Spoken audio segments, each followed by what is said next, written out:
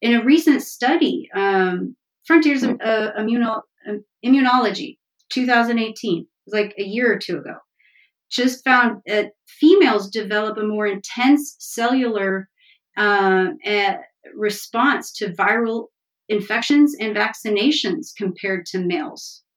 We're just now finding this out, like just now. Like that blows my mind. Like, why are we just now finding this out? And then they also found out, this was in 2015 or 2016, a study confirmed that estrogen compounds from female cells reduced the replication of a virus, but estrogen compounds from male cells did not. That's very interesting. So that poses the question of pharmaceuticals and vaccinations, like, how are we dosing women versus men? So are we overdosing or underdosing women in certain medications and vaccinations? And how is that affecting women's health? Welcome to Living 4D with Paul Chek. Today, Paul is talking with the creator of the Chek Institute's newest course, Sarah Gustafsson. Sarah is a Chek practitioner based in Austin, Texas, with nearly 2 decades of training in women's orthopedic health and exercise, corrective exercise kinesiology, integrated movement practice, holistic nutrition, holistic lifestyle coaching, and art therapy. She regularly lectures at conferences and universities, writes articles, and has most recently created the course Holistic Health and Performance for Women for the Chek Institute. Hi, everybody. I am super excited to share my interview with Sarah Gustafsson. She's an HLC3 practitioner. She's an awesome individual. She's got a lot of knowledge about women and life in general. But we just released a new course with her through the Chek Institute called Holistic Health and Performance for Women. And let me tell you, this is a deep, juicy interview. I was blown away at the statistics that Sarah brought up from all the research she's done. And you will be mind-boggled when you see how biased the research is toward men. I mean, I'm a man, but I was just embarrassed listening to all these statistics she shared. And she is just a wealth of knowledge about all sorts of unique things that we all need to know if we're in a relationship with a woman, which most of us are, if we coach women, if we're a therapist or a doctor. And we get into everything from the psychological differences to archetypes to exercise considerations such as how much cardiovascular exercise is beneficial, the effects of weightlifting versus cardio. We talk about some of the political issues, the religious issues that challenge women. I cannot tell you, this was a mind-blowing interview, and I even learned quite a lot myself. So thank you, Sarah.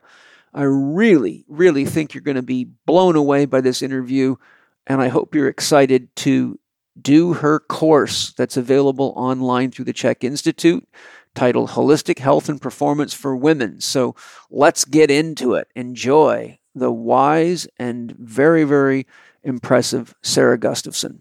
Well, welcome to Living 4D with Paul Chek. I am so excited. Today I have an awesome guest for you who is extremely knowledgeable, has a tremendous amount of life experience, and has produced an amazing course through the Chek Institute and has courses and offerings of her own. Sarah Gustafsson. Sarah, welcome to Living 4D with Paul Chek. Thank you. Thank you for having me. I'm excited. I'm excited to share. Well, the title of your new course, which I was absolutely blown away with, is Holistic Health and Performance for Women.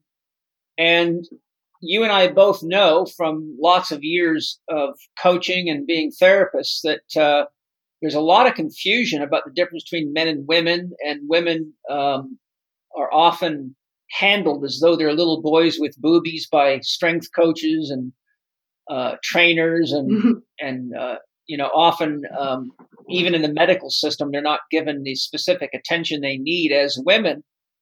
So what I'd like to do is begin with a little background on you so people have an understanding of your own life experience, the challenges that you've worked through, which, I've been involved. For those of you listening, I've coached Sarah and her partner, Alex.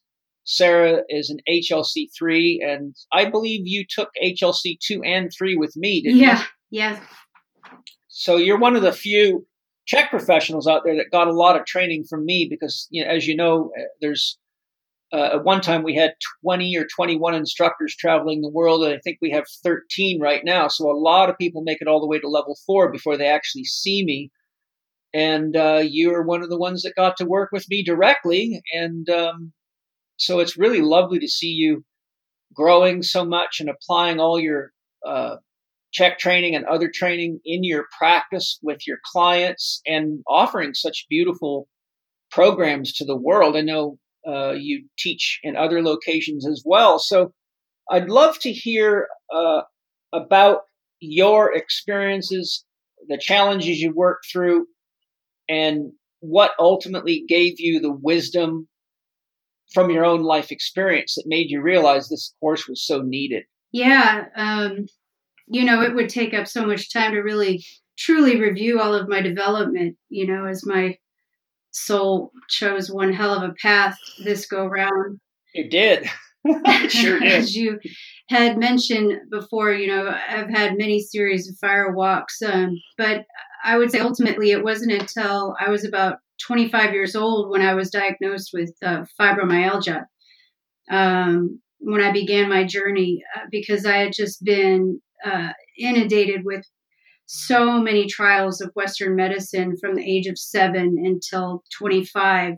And at that point, I was on 12 prescription medications, and I was working in a venture capital firm in DC, 10 hours a day with a commute and a newborn baby. And I remember just thinking, I'm too young to be this old.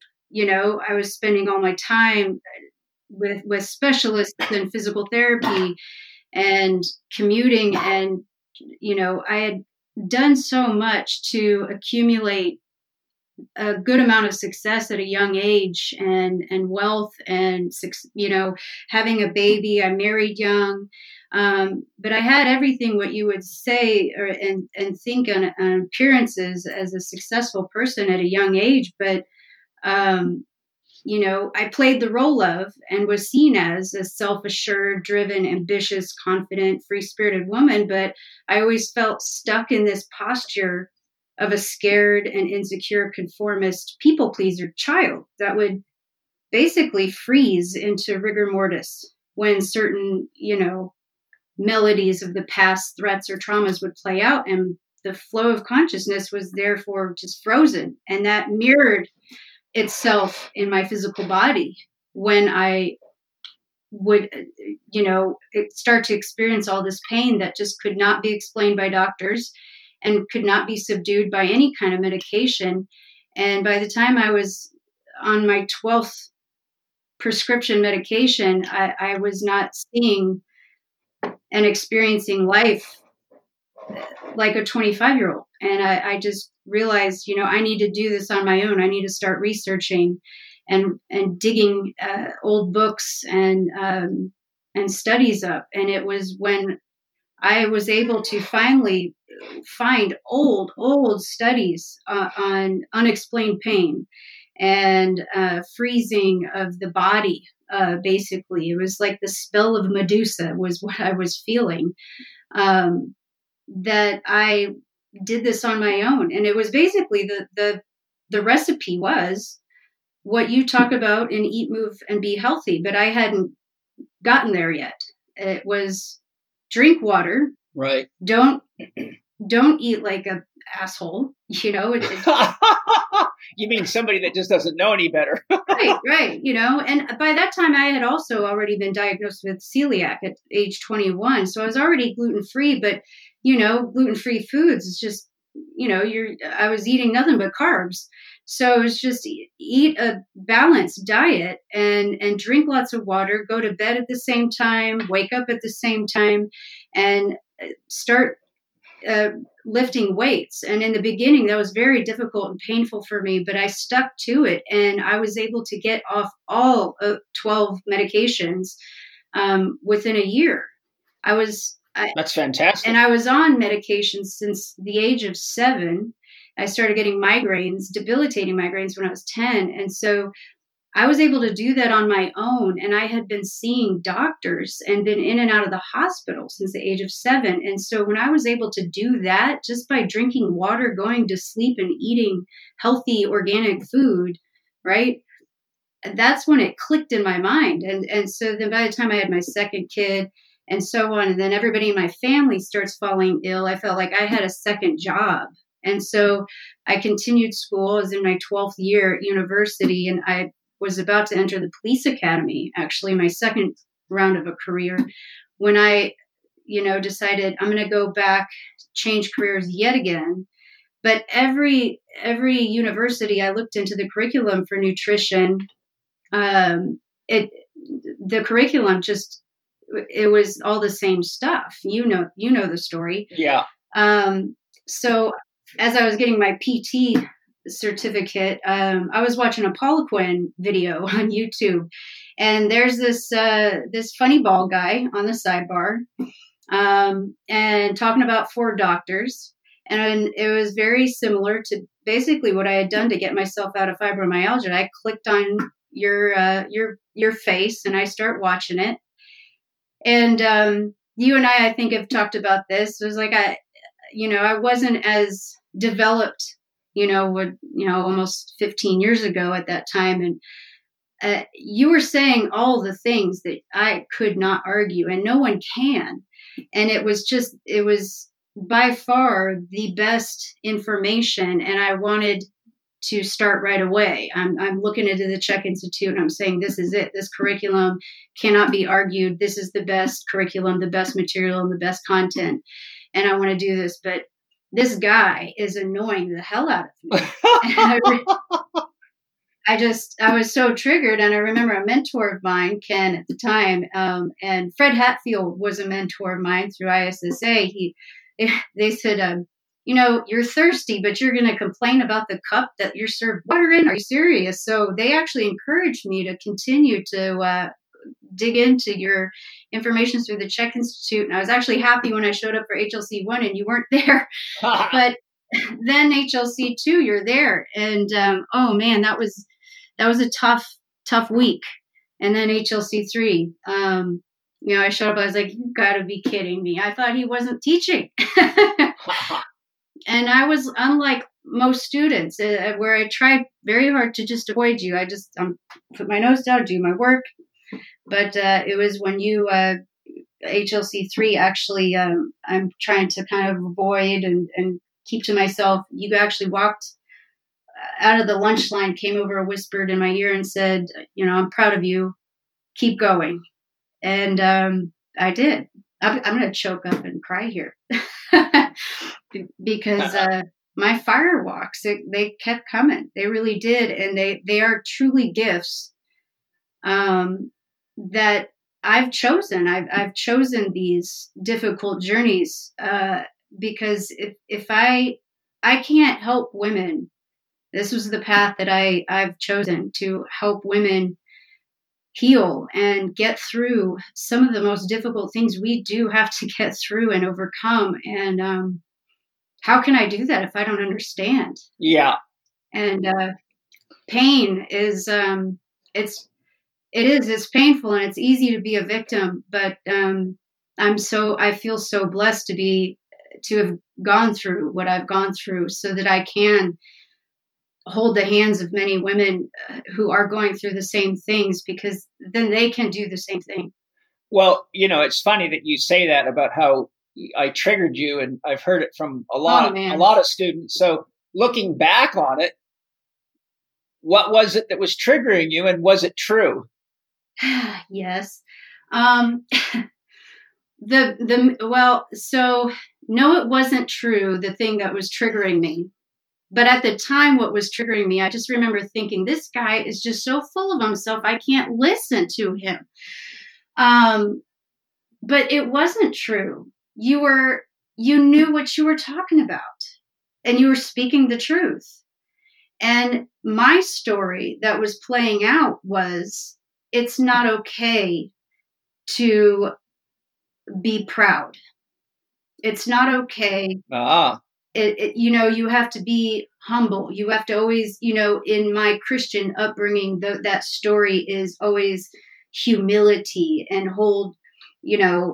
to withhold that pride and that self-esteem, right? Like that's, it's almost like it's not kind. Yeah. In a way that's how I was brought up. Basically it's cruel and boastful, and pride is not an okay thing to display. And so when I would see that, it was like, who do you think you are? That's not okay. But now I've come to understand that is part of the human experience, is when you have something to share, you should share that's your truth, that's your authenticity. And that when that's part of disease, is people repressing their truth. When we get locked up, and that's a whole other podcast. In fact, you've touched on that a lot in some of your podcasts. And that's why I added a lot of the portion of archetypes into this course, and I think is very important, because I think women suppress and repress what is so natural to them, and I think that locks up and blocks a lot of the flow of their feminine expression and human experience in them, and that is the beginning and manifestation of disease. Yes. I only asked you because, one, I think it's important for the listeners to know that oftentimes your first impressions are based on your projections and your unhealed pain. And oftentimes people end up avoiding relationships that could ultimately be very rewarding and healing for them because of their own projections. And, the truth is that I speak about these things with confidence because I have rehabilitated thousands and thousands of people, as you know, from all sorts of things. So I don't have any question in my mind as to whether or not what I'm teaching is true. And because what I'm teaching is foundation principles, like you said, it's hard to argue with nutrition, hydration, sleep, breathing, thinking, movement, and 4 doctors. And if a person doesn't have that in place, they'll spend the rest of their life in the medical system and on pills and having organs cut out and all sorts of other things. And for all the reasons you've developed this course, women are far more susceptible to these kinds of challenges than men are, because their physiology is much more tightly regulated due to the fact that they're designed to bring a child into the world. So they have to be tight enough, well enough regulated to handle 2 bodies within one, which a man does not have to do. So, it's sort of a interesting thing, but I think, when you and I started coaching together, I have to share this because it's just, I think it's an important story to share. It was quite funny for me. But I remember after a session or 2, you wrote me a long email, and said, you don't have to tell me about all this basic stuff. I've already studied it all. I'm in HLC 3. Let's focus on the deeper stuff. And I wrote back to you and said something like, just because you can say the words doesn't mean that you're actually doing it. Knowledge is not power. Applied knowledge is power. And I'm coaching you to get past the idea into the actual practice so that it's part of your daily life. And that was the transition that we had to get through, because we're in a culture where people think just because they can read it off of a piece of paper or memorize the idea that they're actually doing it. And that is a very, very dangerous kind of knowledge, isn't it? I remember that. Yes, I do. It is a dangerous kind of knowledge. It's just like religion, just regurgitating the same things over and over again. But what does it mean if you're not actually integrating and living that every single day? You're just regurgitating some words, on a certain day of the week and then going home and going back to whatever. You're not really, how are you applying that every single day and every moment of your life? I tell all my clients, your body never lies. There's a reason you've reached out to me for help. And so I'm just proud of you for doing the work and coming to realize that I was not doing anything but sharing things that I knew from clinical experience to be true. And I think part of the challenge is that you and I have very similar personalities. We're both fiery people. And when we meet people that are very much like ourselves, oftentimes we avoid the mirror. It's funny because, if 10 years ago you would have, or anybody would have told me this is where I was going to be, I would have absolutely fallen over in my chair laughing. But now I instruct and teach and speak just very similar to you. And I certainly trigger people probably the same way you triggered me, which is just so funny and very ironic. Well, because I'm very certain about what I'm sharing and what I'm teaching. Well, there's nothing like results to give you confidence, and yeah. Hello, everybody. I hope you're enjoying the podcast with Sarah Gustafson today. It's amazing to me, all the things that there is to know to really understand and work with, coach, be a therapist or conditioning specialist for women. And nobody's looked into it deeper than Sarah Gustafson. But you will hear us talk about the importance of food and key diet and lifestyle factors like I teach at the CHEK Institute. And right in the middle of all that is what we eat. And there's no better place to get high quality, easy to prepare food for those of you that are on the run with busy schedules or have kids that you want to give something quick to that really is loaded with nutrition than the Organifi products. If you go to Organifi.com, Organifi.com, you can check out their products. They've got an amazing line of juices, probiotics, protein powders, and all sorts of things that are truly certified organic. And I really love their products. In fact, if you haven't listened to my interview with the founder of Organifi, Drew Canole, it's worth listening to. It's episode 64. I think when you meet Drew, hear the values that he lives and how inspirational he is, you will realize that the man behind the products is real and the products must be that real. In fact, I know they're real because I wouldn't even waste my time or yours telling you about them if I didn't think they were excellent.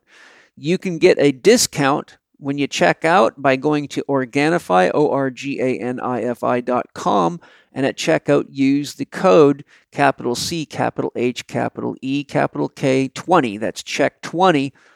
And check out Drew Canole, episode 64. Hope you love the products as much as I do, and I hope you love the interview as much as I did too. Take care. One of the things you touched on just a second ago, which I'd love to have you expand on, is when I looked through your new course, which I was very impressed with, which is why I wanted to talk to you about it. I've never seen a course for women ever that has archetypes for women in it. Mm-hmm. And you had this beautiful archetype wheel with the wild woman, the maiden, the nurturer, and the wise woman. Mm-hmm. I'd love it for everybody listening. And believe me, this interview, even if you're a man, there's a lot in here for you because there's no man in the world that doesn't have a relationship with a woman. We all came here by the grace of a woman. So could you share your working definition of an archetype and give us an overview of each of these archetypes and their relevance to a woman's life and awareness? And one of the things I was curious about too, when you get to a chance to expand on, is do you use them to represent a cycle of growth and conscious development, as I do in my model of the child, warrior, king, queen, and wise man or woman, or are they expressions of aspects of a woman's psyche that are at play all the time, as opposed to a developmental wheel? Right. Yeah. Well, first of all, going to what you had first said, yes, it would be this course is equally beneficial for men as it is for women, especially if you are coaching women, working with women in a relationship with a woman. Basically, if you are a man, this is equally beneficial for you. And so I didn't write this just for women, because the information in this course is going to blow anybody's mind. But it will empower any woman. And in terms of the archetypes, so for this course specifically, these archetypes are representative of a woman's psyche at play at all times, as a woman. Now, if we were thinking of development from child to woman, there would be an order of these. So maiden to wild woman to, nurture wise woman. There could be a developmental order. But for this course, these are feminine expressions of a woman's psyche at play at all times. However, I do see that in most women, they're not in touch with them at all times. Yes. Usually it's either none of them or maybe just one is dominating, and that can create an imbalance. And so, I feel that these are,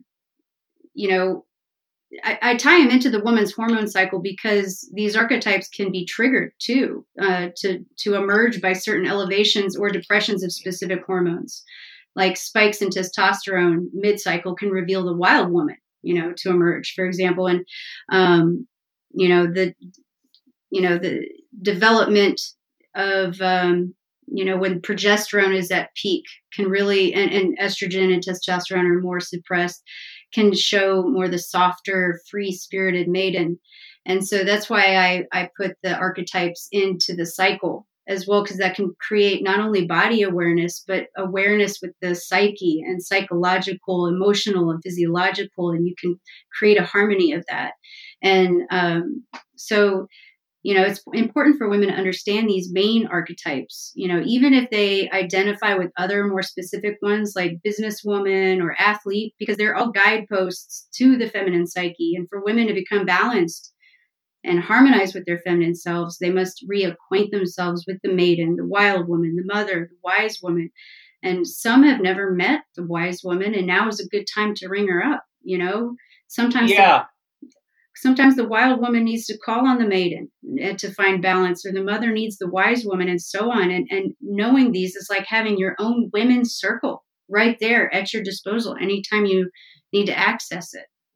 Just so that people that are listening can be clear on what we're talking about in case they don't understand what an archetype is, could you give us a little encapsulation of how you're using that term so everybody's on the same page? Yeah, they're symbols like characters, subconscious personalities that are, at play in the collective unconscious that carry us, that give us the drive or ambition. They influence our thoughts and behaviors, our actions, even our emotions. These stories are always developing these forces in us internally, unconsciously. They motivate us, they frustrate us, they teach us about how we fit in to society or the world around us, and they teach us how the world sees us. A woman will identify with certain archetypes for herself, such as student or athlete, for instance. However, most women will identify with a few key archetypes, if not all of them, of these four main ones. And so these really just embody the essence of feminine energy in their truest forms. And yes, and so they're aspects of womanhood. Correct. Yes. Could you just for everybody give us a little encapsulation of each of your four key archetypes: wild woman, maiden, nurturer, and wise woman? Yeah. So maiden, she is pure and innocent, confident. She's confident to express herself and reveal her femininity, often seen as vain or selfish because she prioritizes self-care and self-love. She's the free spirit, right? Dancing in a field of flowers, wears dresses, lets her hair down. She's very soft. The wild woman is, she's the warrior. and she's got some fierce, focused ambition. She's very protective of her boundaries, and she's not afraid to let you know it. She's competitive. She's like the athlete. She's sometimes playful. She has a lot of sexual energy. She's got drive, and she can be destructive when she's in her shadow. The mother or the nurturer, we all have that. She's a creator, a protector, and a guide of all that she gives birth to, right? Or creates, whether that is a child, education, a home, business, relationships, her environment, or herself, because she can create herself, her health, her body, her mind, her soul, her heart. She is the creator of all of those things, and she is the mother of that, and she will nurture that. Can I just interject? It seems that the nurture is really lacking in a lot of women today. They seem to be they've adapted so much to patriarchal influence and tried to fit into the masculine world. I would say that most of the women I've had to rehabilitate, be they athletes, mothers, or businesswomen, are really detached from that aspect of their psyche and their own self as a woman. Yes, even the ones who are mothers. Yes, they're often mothers while being legal assistants or running businesses, or they're living the life of a man 8 hours a day, and then they try to switch to the role of a mother. And I don't think it's really realistic for a woman to stay healthy and be a man and a woman at the same time. Yeah. You met me, right? I not only met you, I coached you for years. Yeah. I was the project. You're a project nurturer. Yep. I sure was. So that is an important one, an important archetype to address, because a lot of women who even are mothers don't understand how detached they are from that. And then there are women who don't have children who don't think they need to identify with that one. And then there's the wise woman, and she's the one who's the experienced one. She's equipped with the patience and the wisdom who can assist and guide you through transformation. She helps you grow and she helps you heal. Right. So she's, she's the counselor and the advisor, right? The lady in a rocking chair who's giving you advice and, getting you through a difficult time. And you call on her when you need to go through a painful process, because she's got the answers. Right. Out of curiosity and just for fun, can you think of one or two well-known females in the public sphere, be they actresses, movie stars, musicians, athletes? Could you give us a name or two that you think fit each of those archetypes as they express themselves to our knowledge? Marion Woodman would be a wise woman to me. Okay. Absolutely. She's for those who don't know who she is, she's an amazing author who, if you want to learn more about archetypes and femininity, check out her books. She passed recently, I believe, but she was a pioneer in discussing femininity and masculine women. She would be my wise woman. Mother, nurture. I'm not really privy on celebrities though, but let's see, wild woman. I'm just not good with celebrities and stuff like that. Wild woman. Well, I know Madonna was a wild woman. A lot of the female kind of stars, Christina Aguilera, Miley Cyrus. Yeah, there you go. That's a good one. A wild woman. Yeah. A maiden would be like, Sleeping Beauty would be a maiden. Well, there you go. Very pure, innocent, and a mother archetype, nurturer archetype. Have you studied any of Dr. Christina Northrup's work? No. Oh, I may have. I don't know. Yeah, she's quite a famous female medical doctor. out there. She seems to be like the nurturer type. And then where would you? I don't know about you, but I would put. Let's see. I'm brain farting on her name. I'll think of it and I'll tell you. But I'm just brain farting right now. It's anyhow. But there are a few wise women out there. Some of them that I refer to, most people wouldn't know, like Angeles Arian, for example, and Sandra Ingerman, or Tammy Simon, the founder of Sounds True, is a real wise woman. Yeah. So that's good, and I really like that you're including that, because these are, ultimately, when I've worked with women with health problems, which is frequently, inevitably there's parts of themselves which are easily found in these archetypes that they're not accessing, or, as you know, they're very, very trapped in. For example, I've worked with many female athletes that are dangerously trapped in the wild woman. Yes. But very, very unattached of the nurturer or the wise woman. Mm-hmm. Yeah. Now, in your model of the 4 channels of influence in women's health and performance, can you give us an explanation of each and their consequences of the consequences of women being unconscious of the influence of these channels? So maybe you can describe the 4 channels of influence, and then give some examples. Yeah. Well, okay. So, like I said, how the archetypes will influence our thoughts, behaviors, actions. So do these 4 channels of influence, which are our occupation, our environment, our social, and our finances. Those will unconsciously influence us as well. And these are external, like these are lifestyle influences. And, we're not always conscious of these things either, but these are things also that we can control. But they're going to have a lot of impact on us as well. So occupational influence is what we do for a living.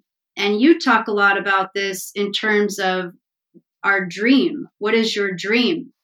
And a lot of us are not living our dream. We're not pursuing it, often because we don't really know what it is. And we don't put a lot of, thought into what is our dream. We just are getting up every morning and driving and sitting in traffic and dreading that Monday morning. And then every single day, just dying for the weekend, really, or living for the weekend, either way, however you want to look at it.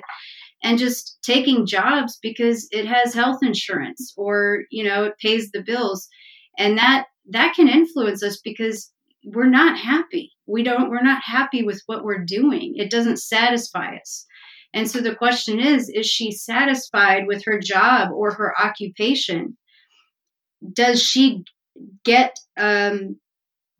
feel valued with what she does? So whether it's, if her occupation is being a mother at home, does she feel valued? Or is her occupation a student? Is she studying what she wants to study, or is she studying what she feels her family wants her to study, or her parents want her to study? And does she feel like she's going to school and majoring in the thing that her parents want her to major in because that's the only way they'll pay for school? That can truly affect somebody's spirit, and that if that's not what their dream is, and does it fulfill them? And this leads to a lot of relationship dynamics, as you've alluded to, often starting right in childhood with parental influences and pleasing mommy and daddy, or even religious influence. And it also often relates to the relationship with their spouse.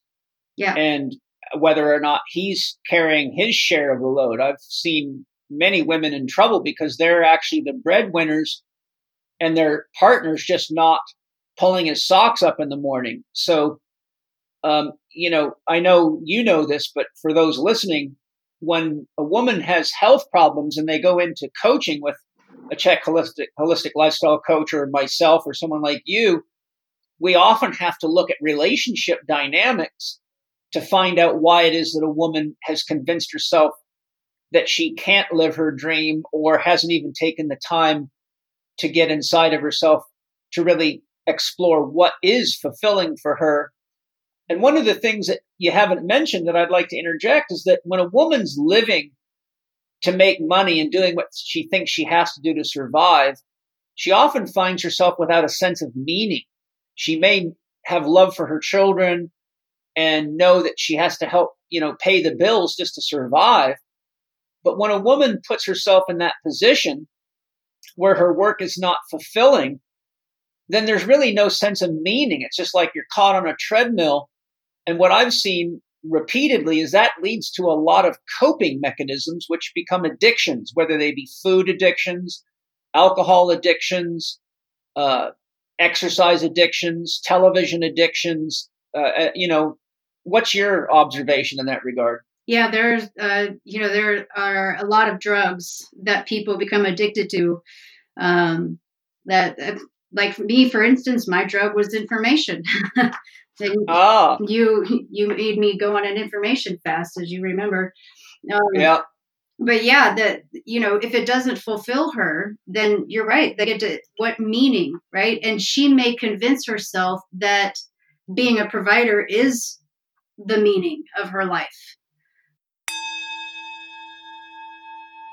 Hi, everybody. I hope you're enjoying Holistic Health and Performance for Women with Sarah Gustafson. She's an amazing woman, and wow, what an amazing podcast I've had with her.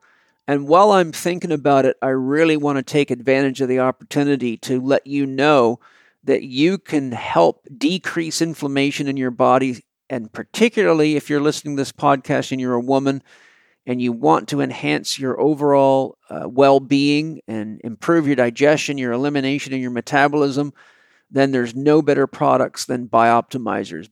That's capital B-I, capital O-P-T-I-M-I-Z-E-R-S. But if you go to bioptimizers.com, bioptimizers.com /4 capital D capital L, you can get a 27% discount on the upgraded digestion package, which I use every day myself. As you'll hear, women are quite hot. They run hot. They also have a higher incidence of autoimmune disease and many other diseases. This interview was really quite mind-blowing for me. But one of the things I can tell you for sure, having worked with many elite female athletes and females of all ages and size, that there is a lot that can be done to help women by improving digestion, elimination, and detoxification. And Bioptimizers has excellent products that will do just that for you. Living 4D listeners get a 27% discount on their upgraded digestion package consisting of 4 Bioptimizers products, all of which I use myself. Go to bioptimizers.com, bioptimizers.com /4 capital D capital L, and on checkout use the code capital C capital H capital E capital K 10. And if you haven't listened to my episode number 55 with Wade Lightheart, co-founder of Bioptimizers, we get into digestion, into enzymes, probiotics, and all sorts of ways you can enhance your well-being. And Wade will bring you right up to date on the science that they use to produce these amazing enzymes. So enjoy the show with Sarah Gustafson, Total Holistic Health and Performance for Women, and enjoy optimizing your digestion, your metabolism, your elimination, and even their products for killing parasites at Bioptimizers. Enjoy. There was an interesting quote. There's I'm not going to call anybody out, but there's a woman, a very right-wing conservative woman who teaches, I should say, these other women of this religion how to be a better Christian wife. And one of those things was, to sacrifice what you believe you need to do for meaning in your life so that your husband can fulfill his meaning. It was literally that was her quote, and she posted it on Instagram, and it had like a million likes. And so this is still going on. It's obviously still a big issue, as a women believe that their meaning in life is to provide meaning for their families, to sacrifice their meaning to provide others meaning.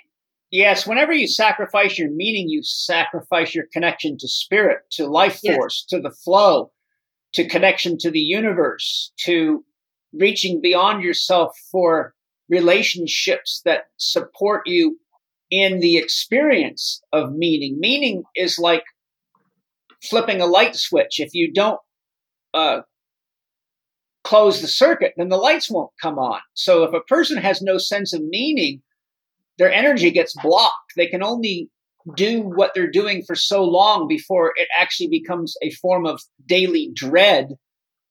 And then they have to do all sorts of internal strategies to avoid expressing their resent toward the people that they love, and often are unconscious of the fact that they're resentful of the choices that they've made, or not being brave enough to go out and pursue something that does give them that sense of connection and flow, which is really meaning. Right. Yeah. And it's sad that we still have people even saying things like that, which is, once again, a throwback from, a 2,000-year-old mythology that's extremely male dominant and unhealthy. And, for me, I couldn't imagine what it would be like if Angie or Penny had no sense of meaning in their work or in their life. I just know that I know the Czech Institute wouldn't function. It wouldn't even exist, because there's no way the two key women in my life could do the amount of work they do and share as much love as they do with me, our kids, and the world if they didn't have a sense of meaning. They would just be hospital statistics, like a lot of women are today. Right. Yeah. And they're both such inspiring women. I don't know where I would gain my inspiration without them. And so how many stories would be lost in the garbage without that, if that continued and continued. So that's occupational, right? That's just one.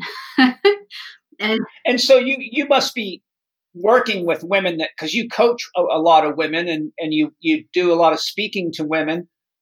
Do you spend time specifically working with them? Because that's a huge transition, and that goes right back to our initial conversation of you feeling triggered by me, because a lot of women are actually afraid to say what they really need to their husband, or they're afraid that if they leave their job to do something that really is heart-filling and meaningful to them, that they may not be able to make enough money. Or I've worked with many women with very serious diseases, often breast cancer, who have been very unfulfilled in their marriages for oftentimes since I had one woman that was married for 36 years. And I said to her, when did you realize that you were married to the wrong person? And she looked at me and she started to cry. She says, the day I got married. I said, well, you're 3 kids and 35 years down the line. Why do you keep doing it? And, basically her reasons were, till death do you part. My husband and I are Christians, and I made a promise to him, and I've got to fulfill it. And I'm saying to her, yes, but here you are on the edge of death. And are you really fulfilling your promise by dying? Or wouldn't it be better to trust that if God is love, that you should be doing what you love to do, so that God could flow through you, instead of just being something you read about in a book on Sunday? I mean, I had a similar story, the same thing. And you would think that I'm I played the role as a very driven, ambitious, confident person, but a woman. But again, I froze. I absolutely froze when events and things would play out threats of the past. And I chose a partner that did that very well. And it took a long time for me to figure that out. Even though very similar, I knew I chose the wrong partner very, very early on. And I work with women on that too. And so the only thing I can do is, and one of the most powerful things that does help me in helping women change is asking the question is, what's going to happen if you don't? Yes. What will happen if you don't change? Because when we're not aware of what we're feeling, the body's going to exaggerate it. And it's going to continue to exaggerate it. So what's next in line if you're coming to me with this problem? You know, and what next? And then after that, what next? And then after that. What happens, as you know, sorry for interjecting, but I think it's appropriate for me to interject because I have seen this and I know you've seen it plenty of times. The same woman that keeps telling herself she's got to keep doing this to make money for the family doesn't take but a few years playing that game. It might be 5 years, it might be 7, it might be 10, but she'll find herself in a situation where her medical bills, even with medical insurance, have gotten to the point where they're now struggling to survive and pay the mortgage. And so now the whole justification for that path has actually turned out to be the devil, metaphor. Right. Well, or she's to the point where she can't work. And here are some statistics. Women are more likely to take more days off from work to care for their elderly parents or family members or children, or take maternity leave. And furthermore, women are more likely to miss more work to manage personal or domestic issues or health needs of their partners. And therefore, when their own health is at stake, they won't call in sick. And so when you have things like, another thing here is when asked if a health condition or an injury affects their ability to do their job, 39% of men say they will report it versus only 16% of women said they'd report it. Yes. So eventually that candle's going to burn out. It does. Yeah. And it does. And it often, oftentimes this is what it looks like. They're going along and everything's sort of the status quo. They go in for a routine health checkup and all of a sudden the doctor finds a malignant tumor, be it in a breast or a brain or the bones. And I've seen a lot of these cases and then they come to me and they go, I don't know what happened. I was doing just fine. But once I start breaking their case down and looking into the issues we're talking about, I find out they have not been doing fine internally, often for 20 years or longer. Right. Oh, well, and like I see, if you're not aware of what you're feeling, the body's going to exaggerate it. And so, like breast cancer, in that area of the body, that's a conflict of worthiness, denying individual worth. You feel conflict in nurturing ability and not nurturing yourself. That's disconnect from the mother archetype. Yes. And unfortunately, a lot of that. In fact, I've never dealt with a case of breast cancer where I didn't find religious beliefs right behind the ideology for which they were putting themselves second or third or last all the time. So that these kinds of psychological issues are very, very real. In fact, I'm working on a very potent podcast called Is Your Religion Mentally Healthy? And it's actually the first podcast I'm going to produce a audio download course so people can do some healing work on, because I have found that these religious ideas are at the root of so much disease. It's mind-boggling. And many people get upset at me for talking about this in my courses because they've got all this religious programming, so they kind of feel repelled by it. But I'm saying, look, I am a professional therapist who've helped countless people heal from very serious challenges. And when you have the skills to really get to the root of the problem, you are going to find that the childhood that a person lived through has the greatest influence on how they manage themselves as an adult, not their finances, not their relationship. Those things are all symptoms of the way they were programmed.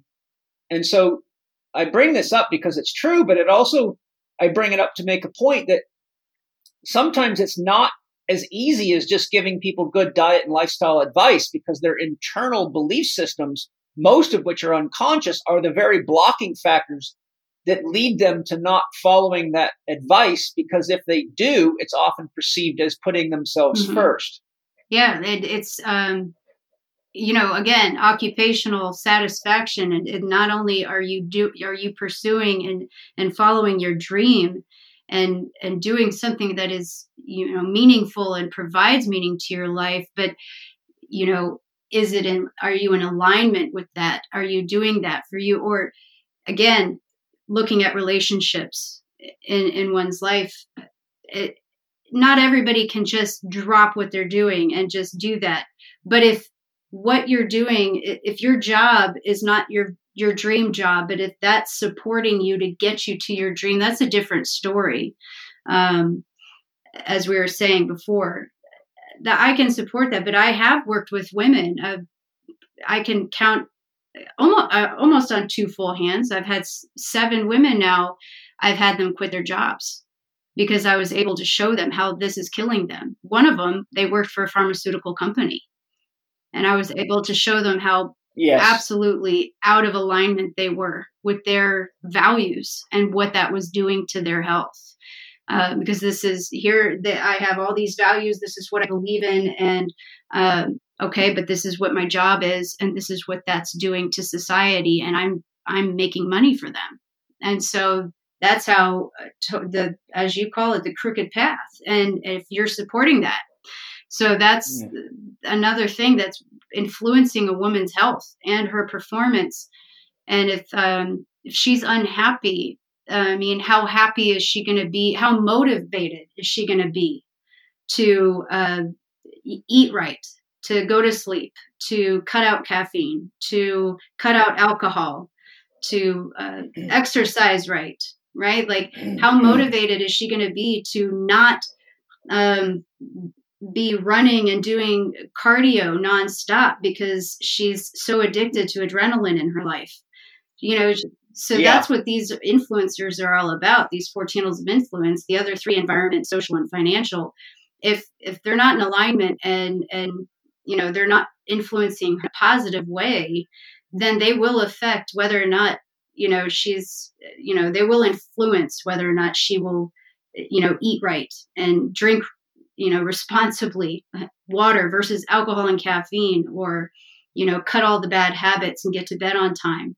So, they're very important. Like environment, does it support her health? And, EMF exposure all over the house, or is it stimulating and pleasant to all of her senses? Or is it dark and gloomy and just support the depressive state that she's in? Or is it a house full of junk food, right? Like, that's the environment. You got to understand, like, what are her goals and what are her ambitions? She needs an environment that supports that. And if she needs to detox, you need to get all the toxins and toxic crap out of her environment. And social, that's family. Those are love relationships, intimate relationships, and friendships. If you need to cut out alcohol and break some bad habits, then that's a very important thing to look at in a woman's life. As a coach, as a therapist, as a practitioner, any kind of provider, or even partner or friend in a woman's life, looking at her social lifestyle and relationships that she's in. If the family is not supportive, or the partner is not supportive, or friends are not supportive, that will greatly influence a woman and her goals and ambitions. And financial and occupation, those kind of go together. Because if she feels like she has to do something she doesn't love or enjoy for the sake of making money or insurance or whatever, that will greatly influence her and continue down this path of not doing something she's passionate about or love doing that supports her dream. Listening to you, and of course, I understand all this because, like you, I do this for a living. But if I pretended I was a woman listening to this, what rises up in me is, oh my God, I've got challenges in all 4 of those categories. Where the hell do I even begin? So how do you sort of lay out a cookie trail or a crumb trail for women who are so out of balance and potentially in all 4 of those categories that they don't just feel completely, utterly overwhelmed and want to just collapse on the floor, cry, and give up? You can't just cut everybody out of your life and, say bye and go cry in a corner in your room and say, I guess I'm doing this alone, right? Like you have to at least say, do you have one supportive person in your life? And that's your person. And sometimes that's me. I'm their supportive person. And I say, yes, I got your back. I'm your person. Yes. And you call me if you need something. And if you need support and, you've got a family member or a spouse that's saying no, we're giving you a hard time about making any of these changes, then yeah, I'm your coach. I'm your supportive person. I can help you to have a response or a healthy response to that. And sometimes that's it, that I'm their person, but sometimes there is another one person, a friend who's willing to walk the journey with them, or a spouse. And the other thing is I refer my clients a lot to your PPS lessons. Those are gold right there. Like, you don't want to waste a bunch of hours and pay a bunch of money with me. PPS lesson number 1, like, just do that. It's amazing. Your values, your legacy, right there. Like, go through it, because get real clear on that. What are your values? What do you want to spend time on? What kind of people do you want in your life? What do you need to be healthy? How much, time do you need to devote to exercise? What kind of exercise? How many hours in a day or in a week? Like, really getting clear on all of that. And I go through that also in my course. It's just getting very clear and creating a map for that, because sometimes it is very overwhelming for women when they go through these 4 influencers and realize, I'm fucked. I'm screwed. I give up, because it's overwhelming. But there is a way to create, basically a journal that can map a plan for you. But first thing is getting clear on what you value and your core values, and understanding like what you value, what are your goals, and what is your dream. Because if you have a dream, then bam, you're going to be motivated to start clearing out some of the weeds in your life. Well, I tell people all the time, a labor of love is sustainable. Yeah. Anything else is not sustainable. You just, your soul will allow you to take responsibility for what you're creating with the choices you're making.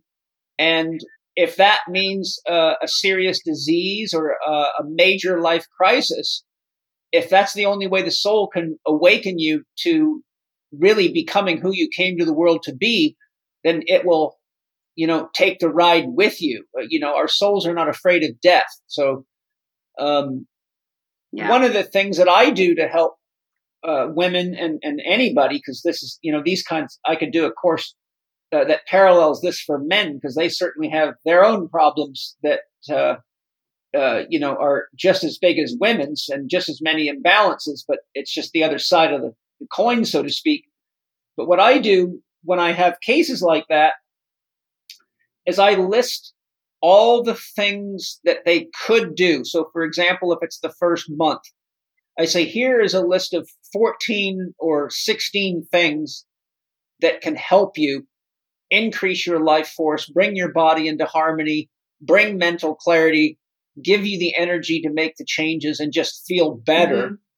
Choose any one of them or 2 of them. Just take anything off the list that you're willing to do and able to do, and just start there. Even if it's just more drinking more water, or just getting to bed a little earlier.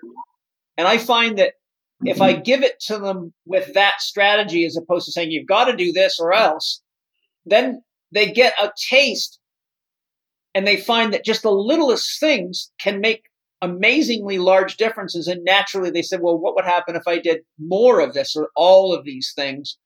And then I found that they're more likely to stick with the program. Yeah. And we have, I can't tell you how many times we've had Alex and I have had clients come in, and we screen a lot of our clients, all these intakes, because how many forms you got to fill out. And one of the first questions we ask, do you have mercury in your mouth? And we'll tell them that's number 1. Go do that.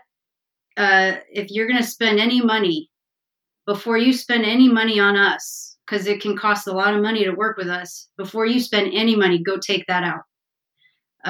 Because that's going to make the biggest difference right there. That's going to make a world of difference, because we've got, I have a 12-page packet that I give clients on the dangers of mercury. And if you've got them in your mouth every single time you chew, or salivate and swallow, which is a bajillion times a day, you're sending mercury into your system. And so that's number one. And so there are just such simple things that you can do. And that's not exactly a simple thing, but that's a big thing. So before you spend money on us, go take your mercury out. That's huge. Yeah, that's great. That's a big one. So, moving forward, and all this is very interesting. I could talk about this for days, because I think it's all so important, but that's what your course is for. Our next sort of item I wanted to talk about is that there are many differences between males and females. And I found that even seasoned healthcare and exercise professionals are often quite unaware of them. So could you give us an overview of some of the key differences between males and females that are important to know about? Yeah, absolutely. And you know what? I'll kind of, open that up a bit and give a little hints about how that fits into my course as well. Because, again, like you said, even some of the seasoned professionals and practitioners are unaware of this. I was giving a talk at University of Southern California this past summer, and I had a pediatrician. He was in his 80s who had been practicing, he said, for nearly 60 years. Had since he was, I can't remember the year, he said he had started, had his own practice, and came up to me and said he had never heard any of this information. And I was blown away, because here I am for the first time, I'm, talking about this research that I'd been doing since 2012. And this man has been doing this for decades, says he's never heard this, and he was absolutely blown away and fascinated. So, and I guess, I couldn't be too surprised, but that was, it really touched me, that he said he was so thankful for this. But in my research, I had found that, still to this day, women only account for 3% of all accumulated exercise science research. 75. That's not good. No, right? I mean, we know a bit amount, right? But we know 3%, and 75% of all pretrials in medical studies use all male subjects, human and animal. And in a 2014 review of studies on female-specific diseases, found that only 12% of those studies used female subjects. And in a paper in 2017 reported that 2/3 of the studies that found using male and female subjects actually included sex-specific data in their findings, despite the fact that this sex-specific data showed differences. So this is big. And 9 out of 95 U.S. medical schools that listed their courses on an online database that offered anything that could be described as a women's health course, only 2 of them were mandatory in the 3rd year. You know what that course was? No. Obstetrics and gynecology. Of course.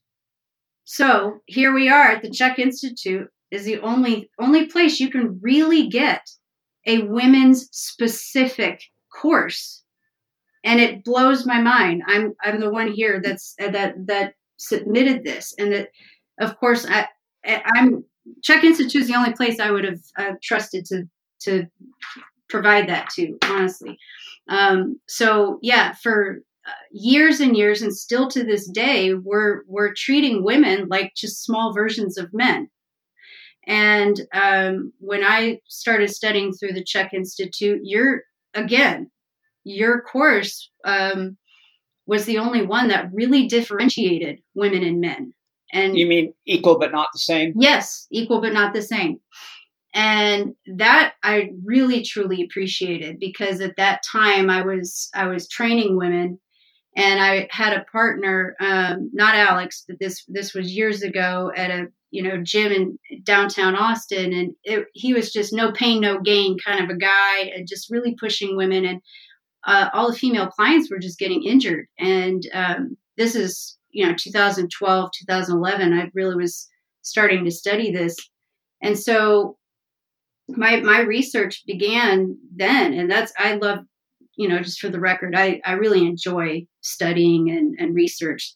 It's my passion. I love it. I love information, but I'm glad you do. I love it. And I like picking studies apart and really analyzing the information. And that's how I came about all of this stuff. And so what I found is some of the really big differences between men and women is not just women have periods, right? And we tend to be shorter, is that, we do have narrower shoulders and rib cavities and, smaller waist and core angle, right? But we have a longer torso because we got to make room for babies. We do have smaller joint surfaces and thinner cartilage. So that does leave us more prone to injury. And we do roughly, in general, this is average, right? We have about 30% smaller type 1 muscle fiber and about 50% smaller type 2 muscle fiber composition. Upper lower torso muscle inequalities, and that's due to, wider pelvis and breast, just kind of the postural differences. But here's where it gets interesting. It's kind of beyond the musculoskeletal, right? Higher levels of estrogen in women is associated with delayed cortisol delivery via the HPA axis in response to stress stimuli, which prolongs the stress outcome. Which for guys, it's like, ever tell a woman, why can't you just get over it? Well, here you go. Here you go. Plug this into your memory. Estrogen equals delayed cortisol delivery via the HPA axis in response to stress stimuli. It prolongs the stress outcome. All right. Now, think about this. Women have somatic differentiations. This goes back to Neanderthal times, right? We are created different somatically on purpose, because when men would go off to hunt, women are built to store information. We are wired this way. That means we receive and store more information internally, externally, for longer periods of time. That's how we survived when you guys were gone for long periods of time on the hunt. That's why we could perceive threats. We're peripheral, right? We use all of our senses. That's why we have such good memories. That's why we can remember what you said August 13th at 7:48 p.m. If you bring something up, we remember what song was playing and what color shirt you were wearing and what the smell was. We're also very emotional, which is why, we may act like our feelings are hurt if you don't remember the same thing, but that's our issue. We need to remember that, we can't expect you to be like us. But anyhow, so that prolongs the stress outcome, the delayed cortisol delivery. It prolongs the stress outcome. So it delays the regulation of the inflammatory responses too. So that leaves women more prone to chronic fatigue, depression, and autoimmune disease. I was going to get into that with you soon, but one of the things I wanted to share that a lot of people don't realize is research comparing the brains of males and females showed that women have 30% more commissurial fibers, which are connecting fibers between the left and the right brain hemisphere. So they're actually able to juggle a hell of a lot more information about their internal and external environments than men. So, as I tell men, trying to bullshit your wife is a bad idea because she's got a lot more processing power than you do. And even after you've had sex with another woman and taken a shower, she can smell 1 part per million of that cologne or the perfume that woman was wearing, and she'll smell it on your clothes. I mean, you know, women are like, everything you just said is true, but when you actually look at brain science, there's a lot more traffic integrating the hemispheres than there is in a man. Men are designed for very single-pointed work. Yes. For hunting. Yes. They can't be distracted. When you're trying to take an animal down with a spear, you don't get many chances at it. So a man's actually wired to focus on a very specific task and shut out any other information. Yeah, absolutely. That's why I'm always so very impressed by, you know, women who are, you know, like really good at target practice and those kinds of things. I'm like so impressed. Even this morning, Alex and I were having a discussion, and I told him the exact same thing. I said, "You can't bullshit me. You're bullshitting right now." And he was butthurt for a second, but then he finally put his head down and was very, you know, humble and showed some humility and gave me a kiss because, you know, that's a good idea, yeah, Alex. You know, I've in a lot of our conversations, you know, we always go back to what would love do, right? What would love do? But if he's being stubborn, you know, I have to be a little bit of the wise woman and the wild woman at the same time and say, you're bullshitting and I'm not going to let you bullshit, because what would love do right now? Love would not let you bullshit. And so, love would be honest. Yeah. So yeah, we're very good at picking up that bullshit. And so that's true. And that's what I was going to get to, that you segued right into that next one, is while men tend to control the one side of the brain at a time, you know, women are usually controlling and managing both sides simultaneously, which is why they have the gift of gab, which I'm amazing at. I really am. And we're better at integrating the emotion while communicating. And sometimes when we're in our shadow, we can be quite manipulative with that.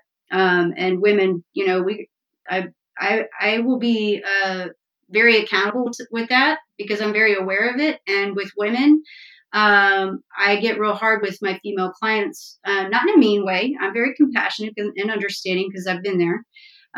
But that's something I bring awareness to, is because women unconsciously, sometimes not very aware of it, can be manipulative with their emotions. Because again, they're using both sides of their brain and they know how to communicate very, very well. But most importantly here, for the sake of making a point, because they use both sides of their brain, they're very good multitaskers. And so when it comes to stress management, this again leads back to higher levels of cortisol and chronic stress. Yeah, because they're aware of too many things that could go wrong. Yeah. Yep, and they've got so many tabs open in their brain at so many times. And you know, I was diagnosed with ADD, ADHD. I don't even remember. It was so long ago in high school. I never took medication for it. I just kind of plowed through all through college, and I was in college for 12 years.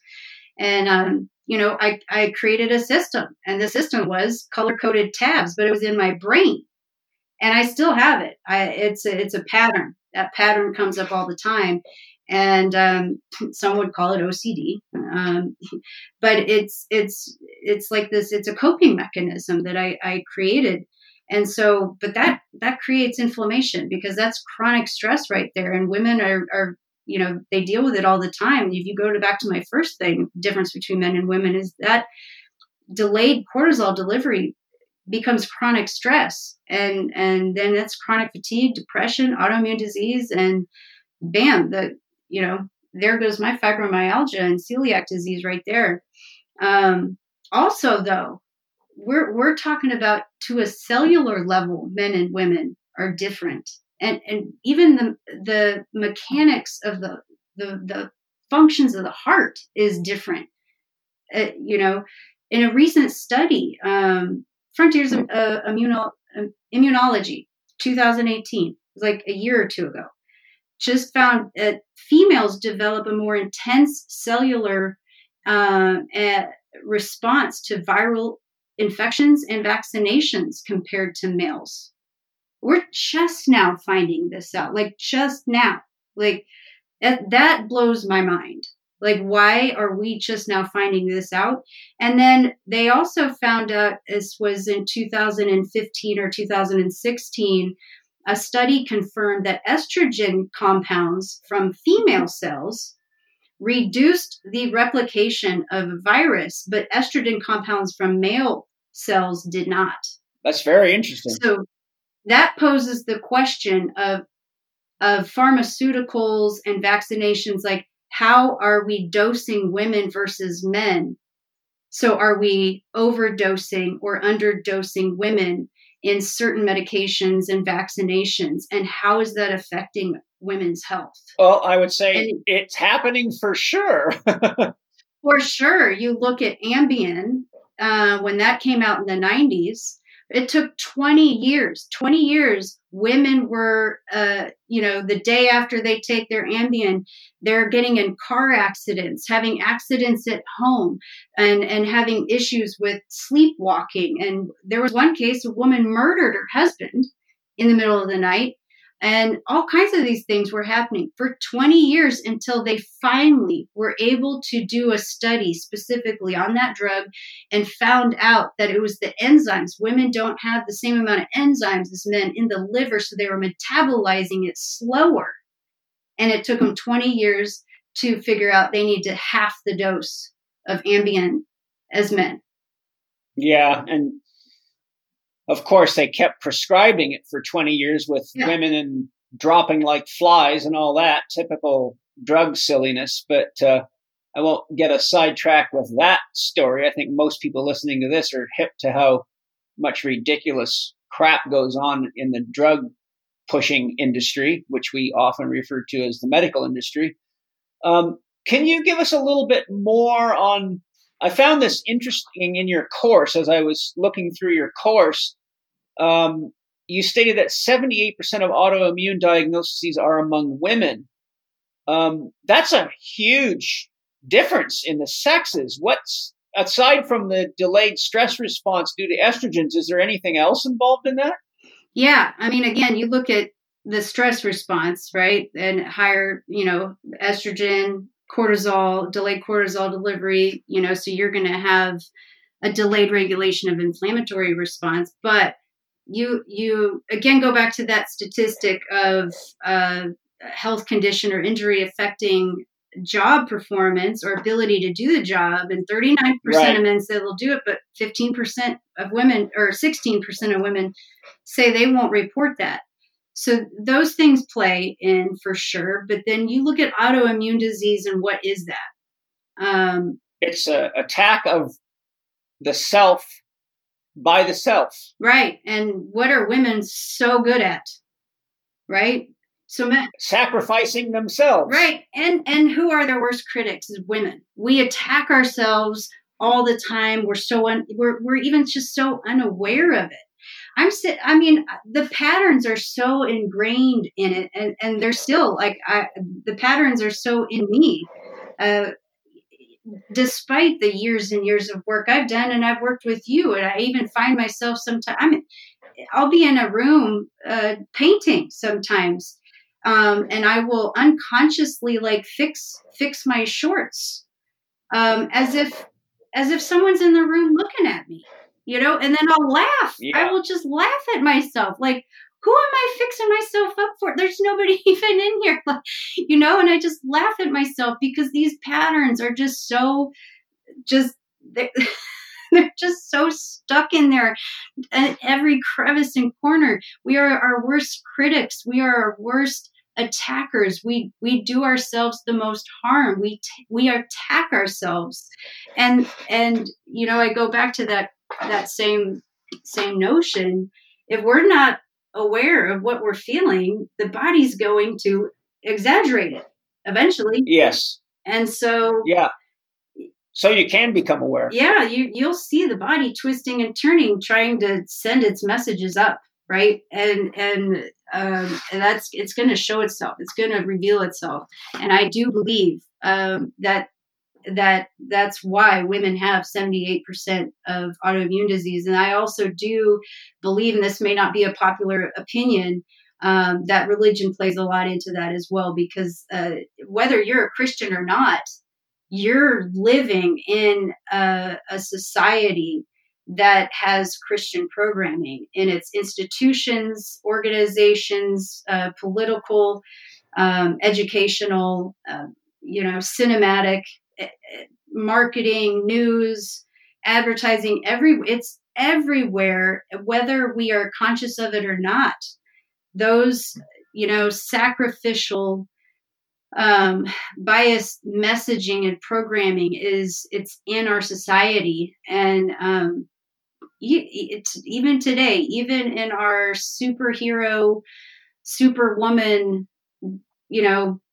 women's liberation, modern day, it's still there. It is absolutely still there.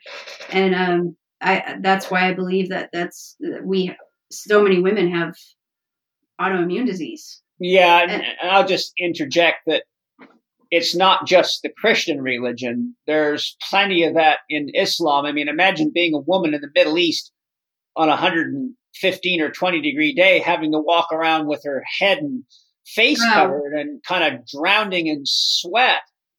All because of this sort of, ideological religion. All the major world religions were founded by men. And Judaism has its own issues. I've worked with plenty of females from all these different religions that have their own challenges that go right back to religious programming. And part of our spiritual growth is to come to the realization that there are many different ways that the divine expresses itself in the world. And that ultimately, if that religious ideology is not bringing you into a deeper connection with love and service as a gift of love, then it's time to upgrade your software, or you may end up meeting your maker only to find out that his sense of humor around this stuff is a lot different than what you've been taught. And that it's funny, everybody thinks God is a man too. I think, well, I keep telling people, why do you keep referring to God as a man? Because if you've learned anything about life, only women can give birth. So if the universe came from somewhere, it had to come from the womb. And therefore, you'd be better off to think of God as a woman. And if you think God knows what you're doing all the time, that's more womanly than manly too. Women are the creators. And you're right. It's more than just Christianity. I should, correct myself there, and I do agree with you there. I would say, though, however, the majority of all of that here, and speaking of U.S., the United States, most of what I see is very Christian message. And what we're dealing with politically in this political climate is very dominated by Christian messaging, and not in a good way. And I would say that Christianity, I'm Christian, is a absolutely beautiful religion, and I adore Christianity, and I assign myself as a Christian. I just don't believe truly many people are practicing it. No, they're not. And I call it corporate Christianity. Right. What they're practicing and what runs our government, and what our amazing President Donald Trump upholds is that's probably just making Jesus roll over in the grave with all that silliness. But you're right. We have a Christian legal system. We have Christian road system, road names. I mean, holidays. I've even had atheists that I've tracked right back to suffering from Christian belief systems. And when I pointed out to them, they just were shocked. Yeah. And they go, how could that be? I never even went to a Christian church. I have nothing to do with it. I have no interest in it. I go, well, you were raised in a Christian environment. Everything about you, from your education system to the money systems, I could go on and on. You start tracking back the influences that Christianity has on the United States of America and Europe, and it pretty much all leads right back to the Vatican. Well, yeah, absolutely. Very true. I mean, that's a whole other thing. That's a whole other thing to get into as well. And even when I started working with you, you gave me some information on, the development of, conscious development and working through religious stuff. And I kind of wanted to reject that. I was like, no, I rejected all that stuff, when I was like 20. I'm good. I'm past that. Right. And surely you were just laughing at me behind the scenes. But when I started reading that and really digging into that, I was like, oh my gosh, I'm not even past this level of consciousness, and that was shocking to me, because it's truly like, no matter what you think, what you consciously think, that you've rejected this idea and that idea and that idea, it's truly embedded in every fiber of your subconscious, and it's in there. Yeah, it is. And it's hard for a lot of people to hear this because of the same reasons it was hard for you to hear me. Or because we get so conditioned into something, we think, oh my God, another thing I've got to change, or how could my parents or my church have been that wrong, or whatever. But people don't realize that religion is the biggest business in the world. People think that the military industrial complex is, for example, but I have to remind them, who do you think used to own all the soldiers, and where do you think the concept of warring came from, aside from our primal, neighboring wars for food and territory? But when we started getting into, massive amounts of land and entire countries, and the whole concept of kingship, that all goes right back to religion. And it wasn't that long ago that religion and the military were one organization, and finance, all of it was under the heading of the church. Even science was.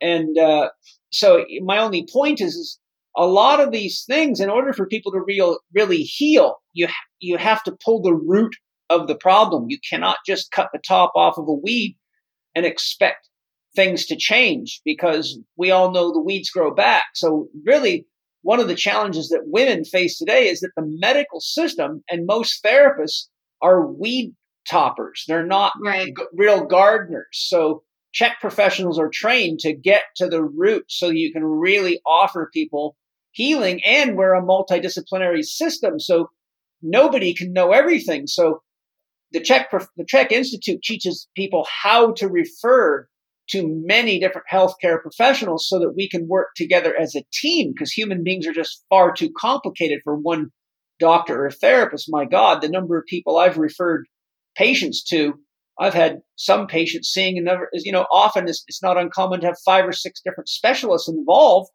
because we need those different viewpoints. So, I want to make sure people listening know this isn't an attack against religion, because as you said, you're a Christian. Yeah. I'm very religious, but I would call it spiritual. I practice world religion. I want to know the values and the beliefs of all the people in the world, because I'm a citizen of the world. And therefore, if I want to get along with other people, I have to understand the way they see and relate to the world, so that I can, instead of judging them, have a sense of connection to them. And the man that really gave me the greatest support in that understanding was studying Huston Smith, because Huston Smith is still considered the world's greatest expert on world religion, and the only man that actually lived with and practiced with the people of each of the world's 5 major religions for 5 years. He devoted himself to each of the world's religions and became the world's leading expert on world religion. And when I studied Huston Smith's work, which I have for years and still do,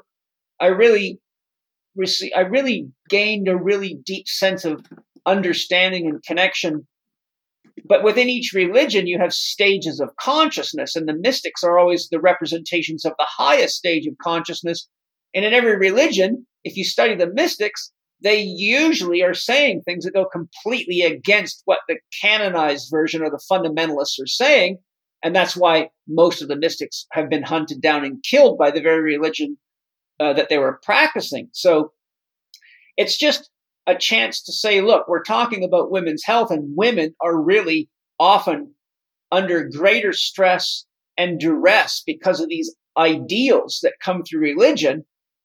I mean, my God, Christianity makes women evil and the body evil, and all of this is Eve's fault, and so on and so forth. And Oh, yeah, that was a big message of me growing up. If only Eve hadn't done this, then childbirth wouldn't be painful, et cetera, et cetera. Yeah. I mean, and again, like you said, I'd like to reiterate, this isn't an attack on religion. I mean, Hinduism, Buddhism, Islam, Christianity, Judaism, they're all beautiful. All of them fundamentally across the board truly have one main message if you look at all of them. And I think, every practitioner, provider, or coach should get Houston Smith's book, The World's Religions. Yes. And study it. Because again, if you're working with anybody, you're going to come across many religions. Alex and I have this book and have both read it. And it's been very, very helpful to understand how to adapt to who you're working with and know how to talk to them, communicate with them, and also understand them. And so that's been a life-changing book for us as coaches. So if you're a coach listening to this, I would highly recommend The World's Religions by Houston Smith, Huston. So, I mean, I agree with you. It's not an attack on religions, but that, human beings have bastardized religions in very shadowistic ways. Yes, and for profit. But one of the, I've dealt with many women who have a lot of pain and oftentimes even anger towards the religious bias against women. Mm-hmm. And I one of my quotes that I say to them, which usually gets a giggle out of them, I say, well, you realize the reason God made Adam out of clay was so Eve could fashion his love for her. she could shape him how she wanted to, And so women, research shows that women spend about 65% of the money in all households where there's a man and a woman together. Mm-hmm. Women really they do run the world, but they run it from behind the scenes. I think it's just time for women to step up into their equality. And I think men need to really support them, because most men know that their wife or their secretary or their assistant or their nurses are the ones that really have it going on and really know what's going on. So if you get the male ego out of the way, I think we're at a time in the evolution of human beings where most men are smart enough to say, okay, that's enough of this stupid game. We really need to let women have the freedom to make the money that they should be making, have the positions they should be making, and give them the honor and the credit for what they really do, especially when you look at work studies. And I've studied ergonomics quite a bit and things to do with, industrial work. And I've seen studies comparing the workflow of men versus women. And consistently, they show the average woman does 4 to 5 times as much work a day as the average man. So any man who's even got a few brain cells holding hands can just look around him and be honest and say, okay, if it wasn't for women, the world would be completely fucked. Men would just destroy it. In fact, women are usually picking up the pieces from all our stupid war games and all that crap. I haven't seen too many women rushing to send their cherished boys and girls off to get their heads blown off in a battlefield. But guys are, ready to swing dicks and swords and blast shit to pieces. And it's that attitude's just got to go, or we're going to kill each other. We're going to destroy each other. Yeah. Well, I mean, you're a smart guy, and that's why you've got 2 of the hardest working women right there in your household. I mean, if anybody's ever met Penny and seen Penny in action, my gosh. I mean, she's got enough power in her to run 3 companies. Well, yes, and she does run at least 3. Yeah. And, just for you guys listening, right at my dinner table, Penny has 3 master's degrees. She's a master's in biological anthropology from Cambridge University, a master's in exercise and sports science from Colorado State, a master's in business administration from Colorado State, and she's a pilot. Angie has a degree in energy medicine. She's got a degree in nutrition. She's got a degree in biology, and she's done a 3-year advanced training program in shamanism with one of the world's greatest teachers of shamanism, Michael Harner. So I highly respect, love, and appreciate the women closest to me. And I not only love and respect and appreciate them as beautiful women, but because they're very great contributors to my life and to the CHEK Institute, and have helped me and directly touched the lives of countless thousands of people. So really all I'm saying is, men, stop playing stupid games with women because they're already way ahead of you. The difference is, if you keep on playing these patriarchal, religiously motivated games, you're just stressing the shit out of the very people that give you the greatest chance to live a full, enjoyable life. And the more you irritate them, the less sex you get. So wise up, boys. Yeah, there was a quote I had seen on I think it was Instagram the other day. Again, it was another one of those, women need to stop taking jobs away from men, and and again, going back to what you say, like women get in productivity, far more. And then, again, it's not a competition, because men are good at the focusing and women are the multitaskers. And I don't think women need to compete with men, because going back to the archetypes, this is what's happening. This is what's making women sick, is they think I believe women think that they need to compete. And this is why we are becoming more masculine and we're losing touch with our feminine. And that's why we're getting sick. That's why 90% of those diagnosed with fibromyalgia are women. 2/3 of all Alzheimer's patients are women. Women experience migraines 2 times the rate as men. IBS 3 times more than men. They're 2.5 times more likely to be diagnosed with anxiety, OCD, and PTSD than men. And that includes statistics of post-war veterans. 1 out of every 4 women struggle with infertility. 25 to 30% of women between 15 to 44 have PCOS, polycystic ovarian syndrome. And it's estimated that 70% of women who have it are not even diagnosed. And 1 out of 10 women are diagnosed with endometriosis. These are all reproductive issues. These are women who are too masculine, who've lost touch with their femininity and very dried out. And they're dried out. They're energetically, dried out, and their diets, they're often having to drink lots of coffee and tea, which has a diuretic effect on the body. So they're just, to try to cope with all their carrying and all the multitasking and everything we've been talking about, they have a much, I've never looked at studies on it, but I've worked with a lot more women that are addicted to coffee than I have men that are addicted to coffee, because they're trying to do so much all the time. They're trying to push the red line.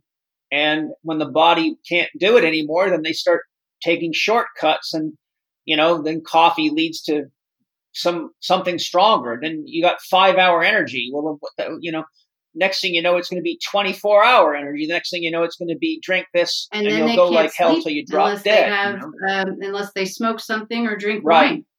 And so it's one thing to the next thing to the next thing. And then, you can't do one thing unless you have something. And those are the coping mechanisms. And you're now absolutely detached from your body because you're so on fire and in your masculine. And what I'm saying is, this is because women are trying to compete with men because they think they need equality. And again, it might be an unpopular opinion. And I've been, oh man, have I gotten it online. But I don't think women need equality. Like you had said earlier, we control the economy. We control the economy. We pretty much own the GDP. We don't need it. We just need equal quality. Because if you recall my statistics, and those of you listening, or the statistics that I gave you earlier, that we only account for 3% of all exercise science research, and all of these other statistics I had shared about, all pre-trials and health studies that are not providing sex-specific data and findings in our research over all of history. And we're just now finding out a year or 2 ago that women are females are showing that they develop more intense innate responses, cellular immune responses to viral infections and vaccinations than men. Like we've got some serious catching up to do for women and providing them care and how we look at them, how we study them, how we coach them, evaluate them, assess them, and how we provide them with the programming and the health care that they need, because we are down to a cellular level different than men, to a cellular level. And I'm not saying men don't have very specific needs, because they do, and they've got their own problems as well, right? But women are so specifically different, and in every system of the body, we have different responses and reactions to different stimulus and stresses, that every coach and provider that works with a woman, and every partner to a woman, needs to understand these things, because men don't have hormones like women do. And, they don't reproduce and provide life like women do, and bleed like women do. And speaking of which, when we are exposed to certain stresses, that doesn't just affect our cortisol or our adrenal glands. It affects our hormone cycles. And our hormone cycles, it's not just like you bleed once a month. I had a partner I worked with, I was talking about, not Alex, but years and years ago, I owned a gym with. He couldn't even, he giggled. We're talking about an adult man that giggled and said, ew, at the mention of menstruation. Now, this is like... Yeah, that's terribly immature. It's just, it's unfortunately there's still too many men that are just that childish out there. But, what I'd like to do, just for time's sake, we got several areas I wanted to touch on. Mm-hmm. Let's see if we can get through some of the rest of these key points, because I really think the audience would enjoy getting into some of this stuff. All right, let's dig in. So, Sarah, that's all very fascinating stuff. I'm totally digging this, and you're bringing up all sorts of stuff because I haven't looked into the research on women since I did my Equal But Not the Same course, which was quite a long time ago now. Mm-hmm. And my concerns were mostly toward conditioning and orthopedic issues. So it's really exciting for me to hear all the new research that you're sharing. Not that it's exciting to hear it because it's sad, but it's exciting to get an update. So you're sort of serving me as my own personal research assistant at the moment, which is fantastic. I will certainly call you if I ever have a position open. I don't know if I can afford you, but you're damn good at it. I'd like to talk about conditioning in the female hormonal cycle. Sadly and oddly, I found that a lot of the females I work with, particularly for athletic conditioning, are quite detached from their own hormonal cycles, which when I started seeing that, I was like, oh my God, this is unbelievable. And that's particularly when birth controls pills are involved and they have chronic amenorrhea for any reason, but often due to the pill. Can you offer some tips as to when women are more likely to respond best to intense or complex movements, such intense exercise or complex movements, versus be more conservative with regard to their hormonal cycle?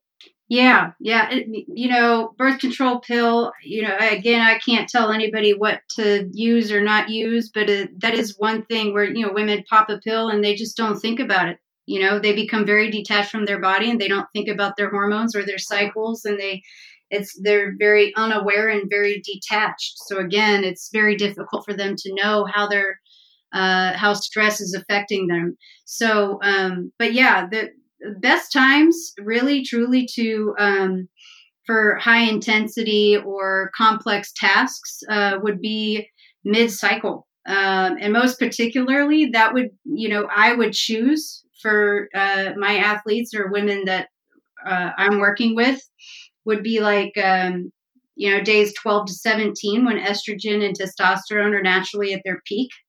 But progesterone is also elevated. So progesterone kind of keeps recovery and stress in check, because progesterone is like the calming hormone.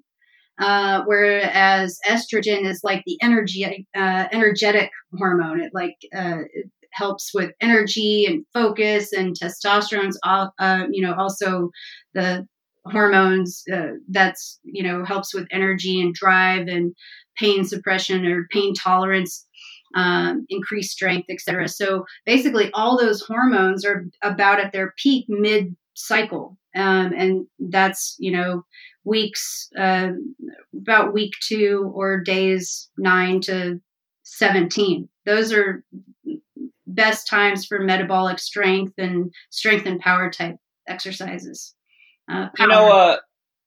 Oh, sorry. I didn't mean to interject without you finishing. Did you finish what you wanted to say? Oh, no, I was just going to include like power, agility, coordination. Those are at peak around that time.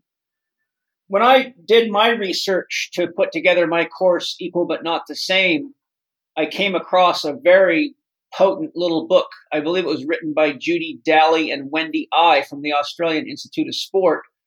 And one of the things they shared in there, which I was quite shocked by, is that I think it was something like 69% of all injuries to Olympic class female athletes happen when they were premenstrual. Mm-hmm. And the most common reaction from their coaches was to just suck it up and push through it.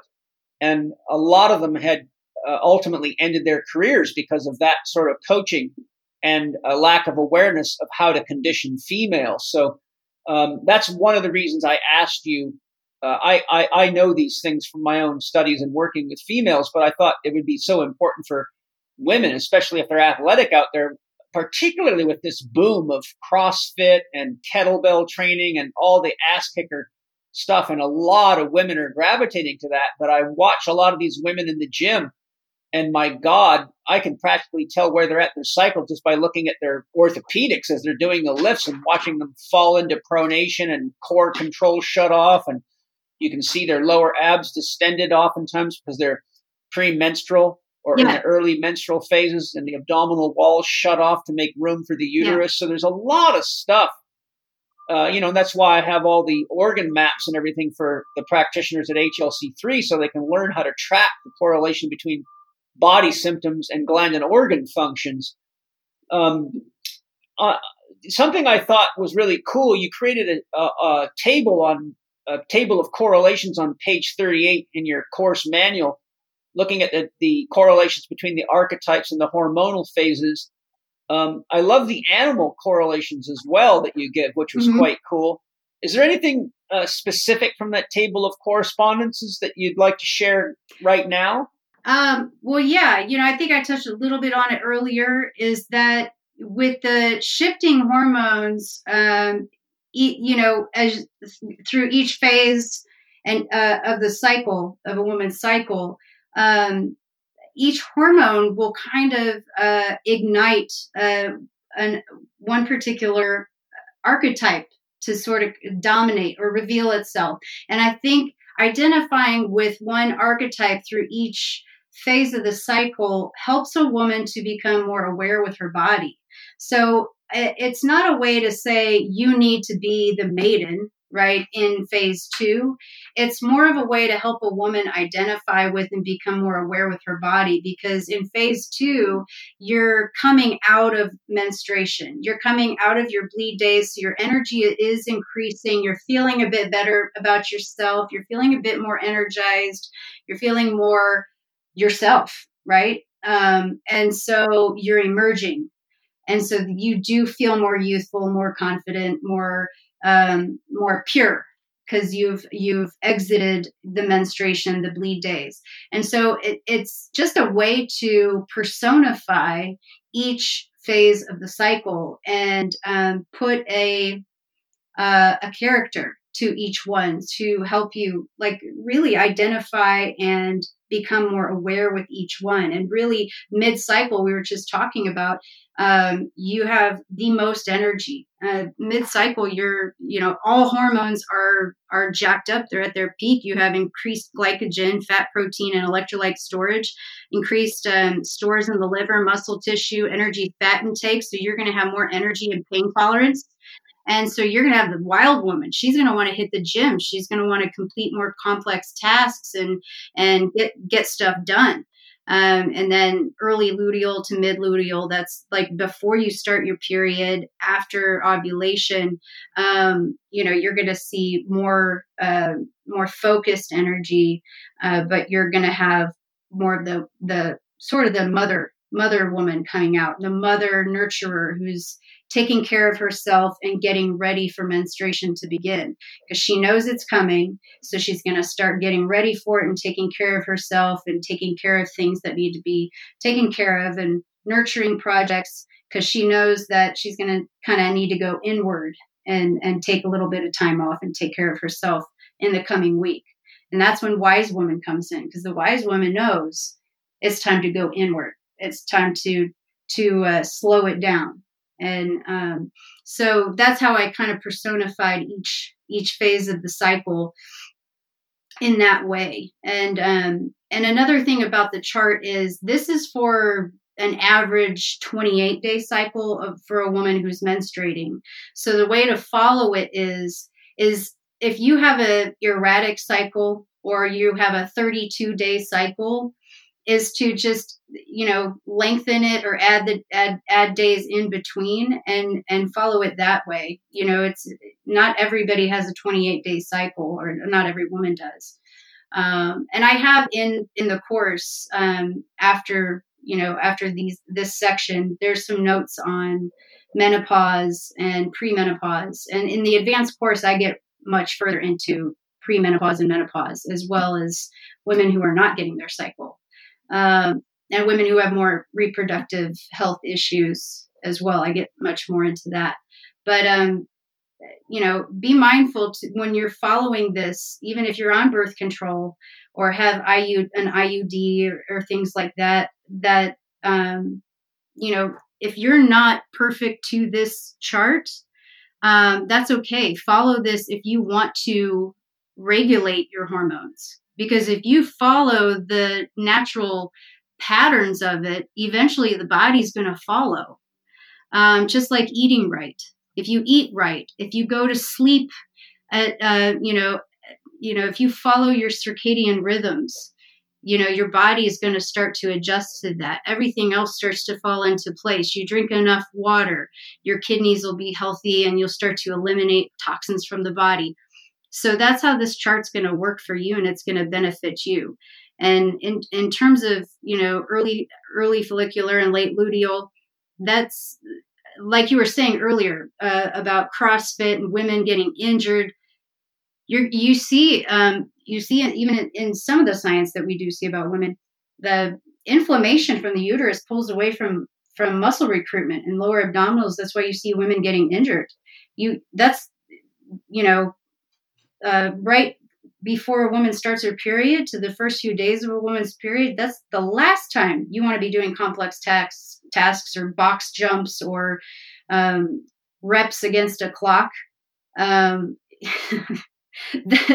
anytime I see a woman who's, doing tasks like that, premenstrual or on her period, you're guaranteed to see an injury, because you need your core to stabilize the spine, first of all. And if you're on your period, it's that's just a recipe for injury right there. Yeah. A couple of things come to my mind. One, I think this chart is absolutely essential for any male that coaches females, that conditions them, that's a doctor or therapist, because not only does it give you all the information we're talking about, but it helps you understand the changes in behavior. Having, two wives and a life of experience with women and a mother and, being someone who's studied enough to sort of witness what's going on with women in relationship. When women's periods harmonize, most men know when to stay out of the office as a sort of a kind of a running thing. It's like, okay, they're all, it's that time. Be careful what you say or do in the office right now. But,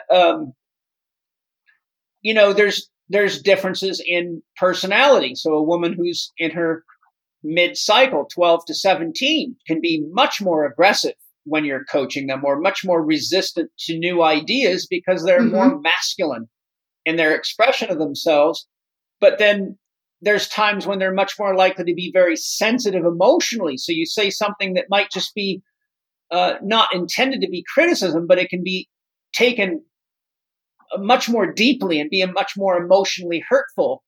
And you might have addressed the same issue a few weeks ago, but it had been in a different phase of her cycle, and she could have responded very, very differently. So I think that men having that awareness would be very, very helpful as coaches, therapists, trainers, etc.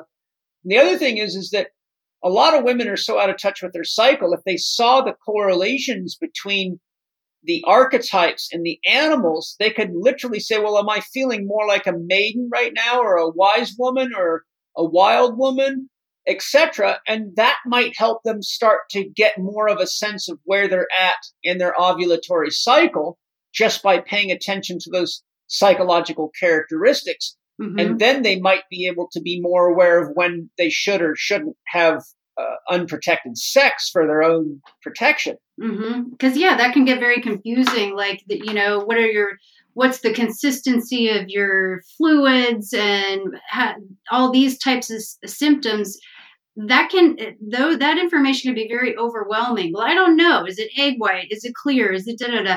And you want to get on Google and look and compare it. It's like, women can sometimes be more in touch with their psychological feelings, but be very confused when it comes to physical stuff or looking at the cervical fluids, and they second guess all that information. You put a personification to something of their psychological or emotional changes, that can help really solidify those things and really make it a bit easier. So I really like how I put that chart together. And also got to thank you, though, because you're the one who really introduced me to archetypes. So, you were kind of, in a way, a co-writer of this. Well, I have to share the woman in me.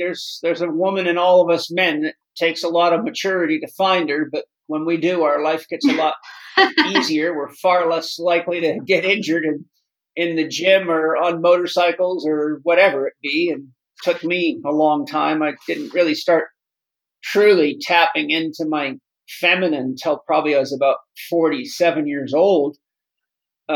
Just because a lot of circumstances made me realize I'd better start listening, because as I'm aging, I'm not recovering from my silliness as fast. And I also wanted to enhance my relationships with people. So I just needed to, get the silverback gorilla to find his female partner in my psyche. And I think it's very important for men. A lot of men have this sort of fear of accessing their feminine, that it's going to turn them into a pussy or a wimp or something. But, I really believe a man's never at his potential till he has access to the woman inside of him, because he can't use his intelligence. When you're young, dumb, and full of cum, you bang into shit all the time. And, all the things that you've just been highlighting about the amazing differences between men and women, if a man can find the feminine in himself, he can start accessing some of those gifts that are in us, because a man has every one of the hormones that a woman does, just in much smaller amounts. So even hormonally, if you elevate estrogens in a men, they'll start growing breasts. I mean, we're not that far off. It's just the ratios, and hormones are wickedly powerful chemicals. So it doesn't take that much of a change in hormones to really bring a lot of woman out of a man, but it also just takes a little effort and awareness to say, well, what are the qualities about women that if I had more of would make me a healthier male in relationships and more responsible for myself, my own body, my own healing, etc. So I think, when I talk to men and I work with a lot of aggressive young male elite athletes, initially they don't get it. But what I do is I take them out into the gym and I actually take them through exercises and things to show them how to access the feminine. When they actually realize how it can enhance their training, they're very interested. Mm-hmm. But oftentimes it's just the word feminine that throws them for a loop. I noticed in your listing of your physiological stressors that you had the physical, chemical, electromagnetic, psychic or mental, and nutritional, but you didn't include the thermal. I was just curious why you didn't include the thermal in your course. Could you share a little bit on that? Yeah, so in HLC, we learn about the 6 stretch, the the 6 stressors, and thermal's one of them. But in this course, for the sake of this course, I kind of had to, water a lot of things down and save some information for the advanced course because, I've been compiling a lot of my research since 2011, 2012. And there was just so much stuff that if we just put all of it out there all at once, it would have just been way too overwhelming. And so for the sake of, taking out thermal, I chose that to be one of them because I believe, all women really, truly are too hot. And based on the 5 stressors that really are causing inflammation and do cause inflammation daily, it's those cause thermal stress. Those create thermal stress in women. And as an introductory, if we can address those 5 stressors on women and kind of work on the endocrine disruptors and the nutritional stress and electromagnetic stress and physical stress and all those 5 stressors and get that inflammation down, and then get into the advanced version of this and start talking about thermal stresses and how that can actually be too cool, too hot. And actually when women become too cool, as we had discussed before we got on here, from being too hot for too long, when our body can't even regulate its own temperature for too long, I just felt that was going to take us down another rabbit hole that would be a bit too complicated for this course being an introductory. I feel like this course was a bit high level as an introductory as it is. So I really wanted to keep it simple and basic and give women and coaches and practitioners something to work with that they could give clients and women themselves something to work with that would make the biggest impact right then and there to start. So the fire element is alive and well in 99% of women. Yeah, the thing, it is a very comprehensive course, but one of the things that I would say for the listeners is that it has a lot of excellent tables and diagrams. So even though it's comprehensive, the way you've presented it, I found very easy to follow.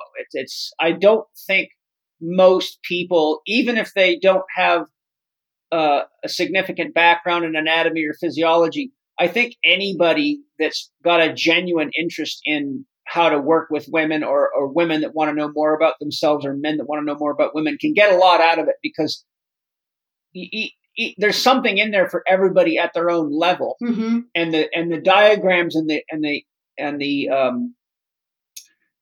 artistic expression of it, I think, makes it much more palatable to people. Yeah, that was my goal, was really to take all of the data that I found and really present it in a way that it could be consumed in a way that it could be processed and applied by anyone who was, seasoned to new to all of this. And even the most seasoned practitioners that I've given this to, even some of your instructors who've been with the CHEK Institute for a long time, have been absolutely blown away by this. But I wanted it to go either way. The instructors at your institute to be absolutely impressed, to someone who's just now receiving this information for the first time to be able to understand it. So that's why I created all of the tables and the diagrams and the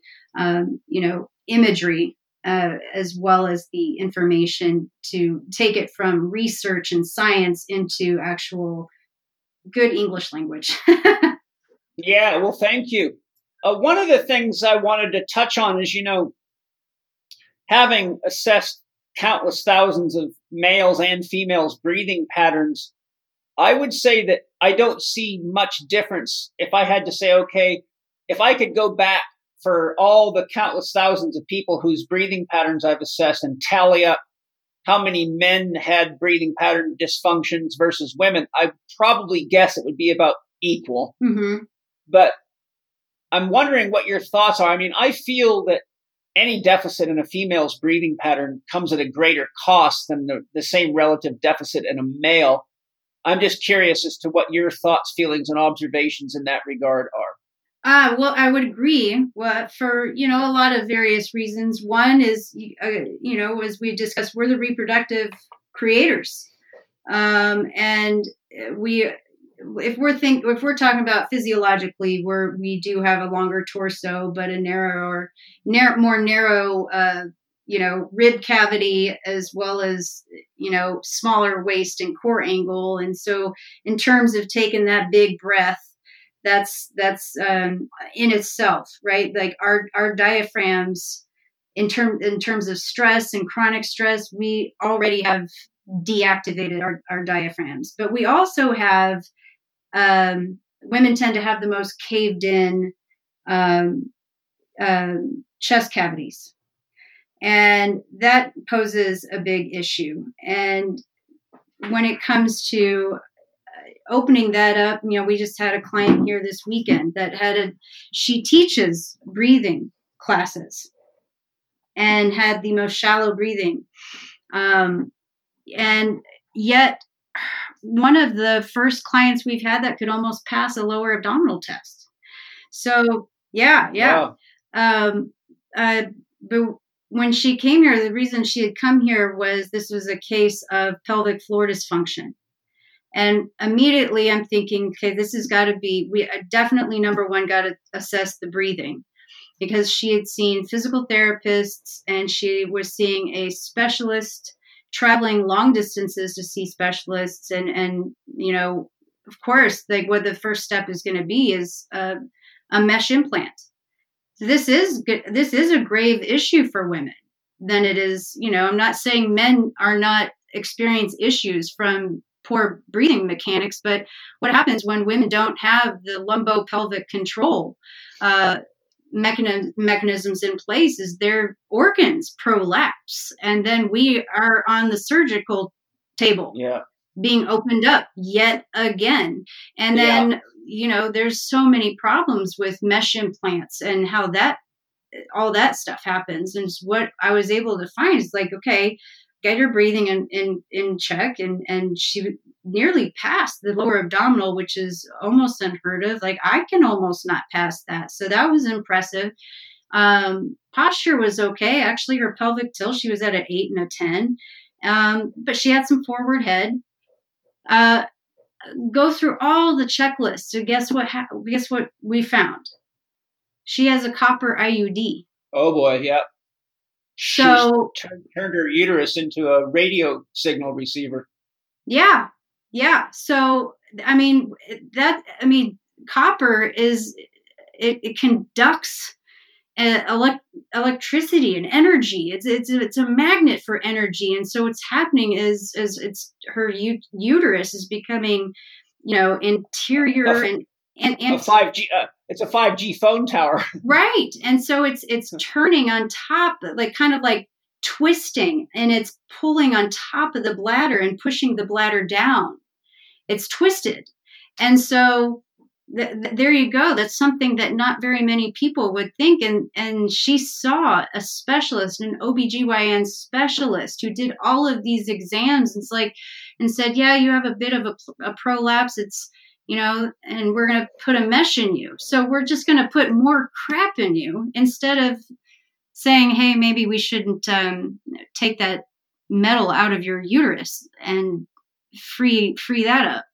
And so going back to breathing, yes, that it's so important, because women are just, we're having our bodies split in half and having metal shoved up into our twats, and we're having, when you think about even just to this very day, after we have 9 months of carrying and creating a human and gestating a human, and then having our body split in half, whether it's vaginally or through cesarean section, we get 2 days in a hospital and we're sent off without even a prescription for pain medications. And we get one follow-up doctor appointment where they sit with you for 15, maybe 20 minutes and discuss, potentially prescribing antidepressants if you've got postpartum. They check any scars to make sure they're healing, and then they send you back on your way and say, go back to normal activities in 6 weeks. You don't get one mention of rehabilitation. No one. Yeah, no, it's sad. No one assesses the pelvic floor at all. No, regardless, you've absolutely had complete trauma to the pelvic floor muscles and organs and soft tissue and ligaments. And you don't get rehab nor any evaluation or assessment of the pelvic floor. And so, yes, breathing affects women incredibly because it's on the same neurological loop as the TVA, the multifidus, the pelvis, all the pelvic floor muscles. And you want to talk about having, lumbopelvic motor control and back problems and lumbar injuries are so common in women. And then, and then you have ACL injuries. They're 4 times more common in women than they are in men. And the coccyx injuries and issues and surgeries, 5 times more in women. Pelvic inflammatory disease, sciatica pain, SI joint dysfunction, and that will go back to breathing. Yeah. One of the things too is, I know when Angie was in her 3rd trimester, both with Mana and Zoe, her breathing sped up quite a bit, and she was so big, her organs were all pushed up into her diaphragm, so she couldn't take a normal breath, a normal full diaphragmatic breath. So if a woman that's pregnant like that has a breathing pattern disorder, which means that they're not able to expand. So for people listening, a breathing pattern disorder occurs, first of all, when you inhale, your spine lengthens. So your spinal curvature should reduce. If you lean up against a wall, for example, and take a deep breath, you should feel your head moving up the wall like you're getting taller. Your rib cage should expand anterior to posterior. So the distance from your spine to your sternum or your chest should get bigger, and your rib cage should expand laterally. So if a person's losing any of those 3 dimensions and they're in late stage pregnancy, it's going to cause a tremendous oxygen deficit, which is going to cause hyperventilation. And that triggers off sympathetic nerve reactions, or the autonomic branch, the sympathetic branch. So there's a lot more fight or flight reactivity, which makes it harder for them to sleep. It makes them more emotional, more caged feeling, more stressed, and they can't really relax and wind down or get back to that sense of calm.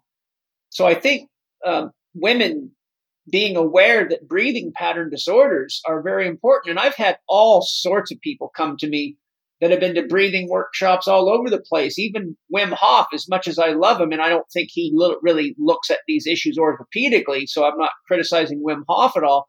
But I've had people that have done, 3-4 multi-day workshops and even gone and spent time with them that have come to me, even professional athletes, and they have serious breathing pattern disorders. And I'm like, well, it's great that you're learning to use your mind to handle cold water, but guess what? Your breathing pattern, your core physiological, mechanical aspects of how you breathe are not working well, and that is what you got to handle first. So it's kind of like a lot of people are going to breathing workshops these days, and they're kind of like basketball players that are learning how to slam dunk the ball before they even know how to dribble or even know the rules of the game, so to speak.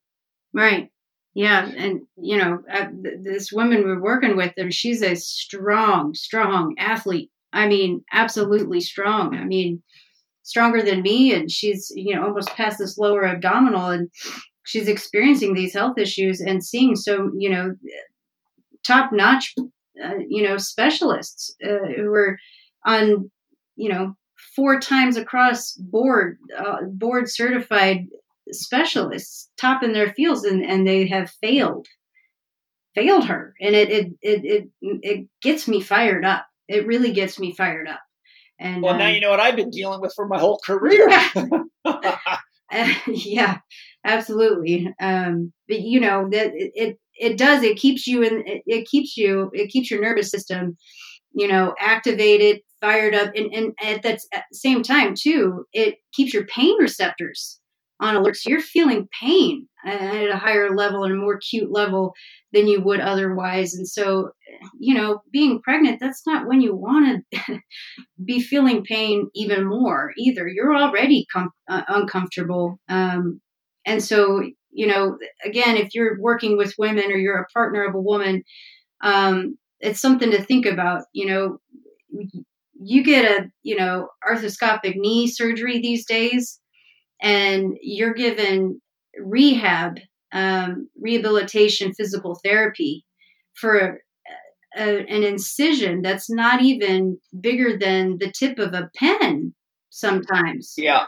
And women are having their bodies literally split in half and leaving without even so much as pain medication and told to take Tylenol and return to normal activities at 6 weeks with no examination of the pelvic floor, no PT, no examination or evaluation of anything. And these women, you know, one client said she was back to running the week after she gave birth.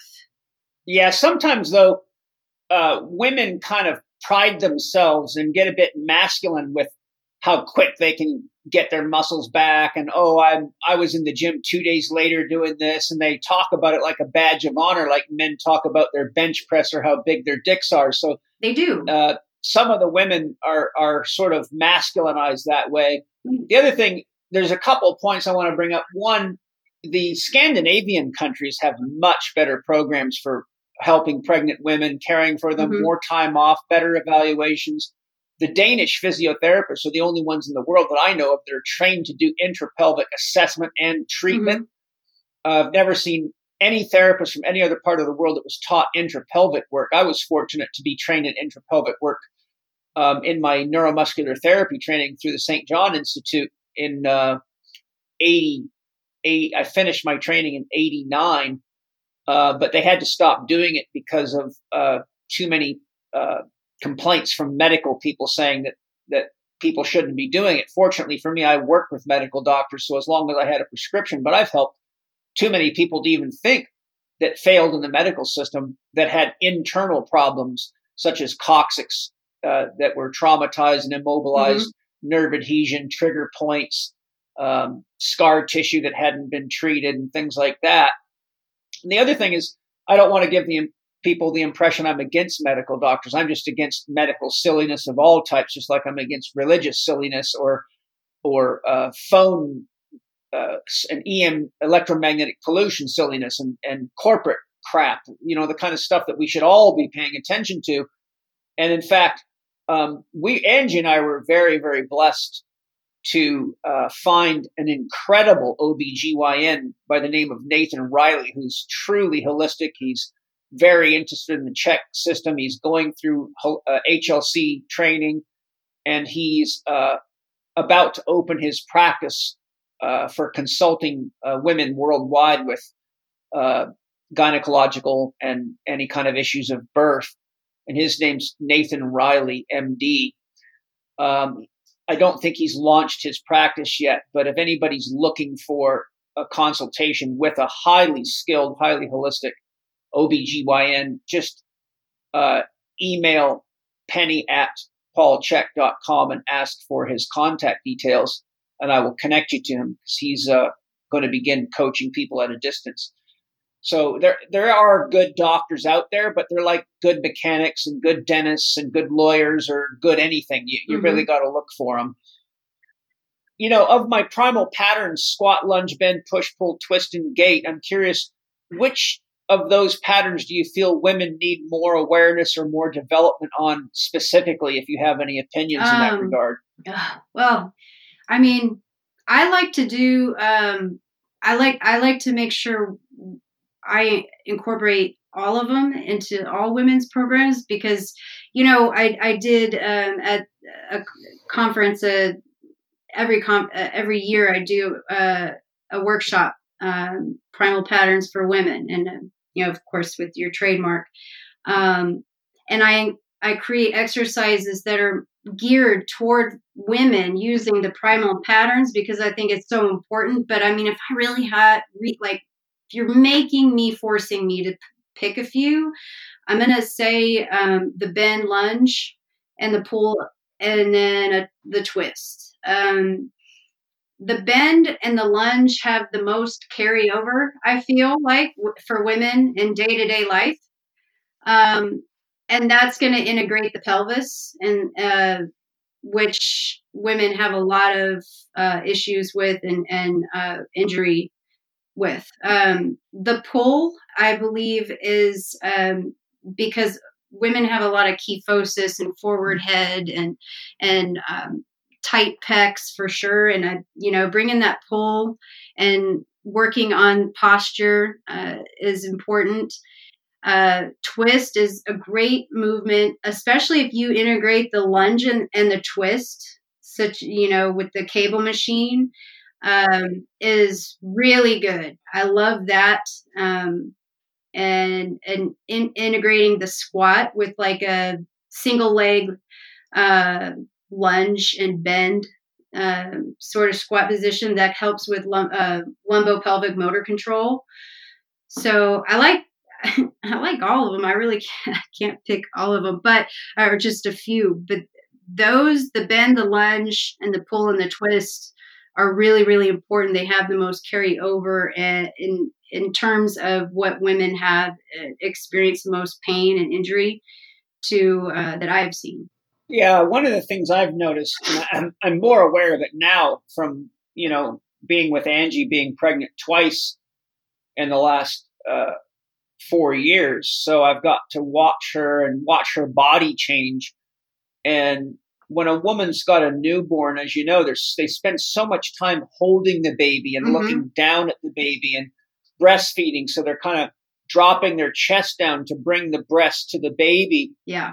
And I watched Angie's kyphosis get significantly greater. And so I personally think that, especially for mothers, that the pulling pattern and the bending pattern, such as deadlifts and rowing, because it really helps give them the strength. And they spend so much time coming down to the child's level. So even if the child can walk, say they're 1 to 4 years old, you're spending so much time dressing the kids, shoes on and off, playing with them, that those patterns tend to get very weak in women because they're so busy stuck in the end range of flexion or down on the ground. They often don't have time to get much exercise. So I think that the pulling and the bending and the pulling patterns are, and deadlifts is sort of a combination of bending and pulling as well. But any of the rowing type exercises and the deadlift, the sumo deadlift in particular for women, because of the change in the angle of the thighs and how much more stable the pelvis is for females, I think is very important. Yeah. When it comes to cardio training, females they're almost addicted to cardio out there, although the boom in functional training that we've talked about is on, but I still see this heavy addiction to cardio training, and we can thank, the exercise systems and personal training systems. And I've lectured on this all over the world. The machine industry has just poisoned everybody's mind to think you got to do all this cardio work, which, without going into a description of reasons why that's silly. What are your thoughts on the pros and cons of cardio training for women, and any suggestions you might have? I think mostly women are addicted to the adrenaline. It's a stimulus. It's a coping. And also, there could be the idea that I'm burning fat, which is an old thing. I'm burning calories. I'm earning my next meal, et cetera, et cetera. So there could be an addiction there. But also cardio could be good as well. So it's just about being smart with it. If when women want to do cardio, or if they just really don't like weight training, we'll figure it out, because I feel like, based on what the assessment is, what they like, what they don't like, what's important, my goal is to not burn her out. And if she, based on her physiological load, what can she do? So I'm not going to give a woman anything she can't do, but I'm not going to give her anything she doesn't want to do because she's not going to do it. So we're just wasting each other's time. Right. But if she's trying to play games with me and say, well, I only run and I run marathons. And so I need to train for this marathon, but she's presenting all these injuries and burnout, then I'm just going to tell her she should move on to another coach because we'll just waste each other's time. So cardio can be great, like if you've got adrenal burnout or you've got some stuff going on, we can figure out high intensity interval training methods that'll make you feel like you have, depleted yourself, but I could make it so that you've actually, meditated because I'll make it so that you can't think. So I could shut your mind off for a little bit and then you can think you did some cardio. Win-win. Or, we could do some high intensity interval resistance training. So you can think you did some cardio, but I can work your muscles. But again, it depends on physiological load and posture and training, what I need to, what areas of the body I need to avoid and what areas of the body I need to focus on. Also, something you taught me, which Paul, now I incorporate with pretty much every woman I work with, and the feedback I've had, not just with myself, but every woman I've applied this to, this is amazing. You're going to have to put a name to it because I don't have a name to it. I don't know if you ever gave me a name to it, but it's basically, it's zone exercises, it's zone breathing, but it's with resistance training. So you're literally, you're lifting weights, but you're just lifting the amount of weight you can lift with only your breath. So you're just moving with your breath. So whatever weight that is that you can load by moving with your breath for 20 reps, that's what you're doing. And it is amazing. It may not be exciting and thrilling, but boy, are you going to have a hard time sitting on the toilet the next day. I guarantee it. And it really works you. Yeah, it's bam. I call it dynamic meditation. I mean, I got the concept of dynamic meditation from studying Osho's dynamic meditations, which are very, very different. But it's really a threshold exercise that's a crossbreed between working out and working in, with the intention of keeping the intensity low enough that it doesn't disrupt your natural breathing cycle. So you aerate or oxygenate the body, and you keep the intensity low enough that it's not going to overly stress the body, but it actually allows a woman to use repetitious movements to calm the mind and calm the body. And it also allows women that are feeling burned out to still have a sense of connection to the gym and to weight, so they don't feel like they're just going to, their body's going to fall off and they're going to go from plum to prune overnight, because, the aesthetics is so much more important. But really, it's an introductory path into working in.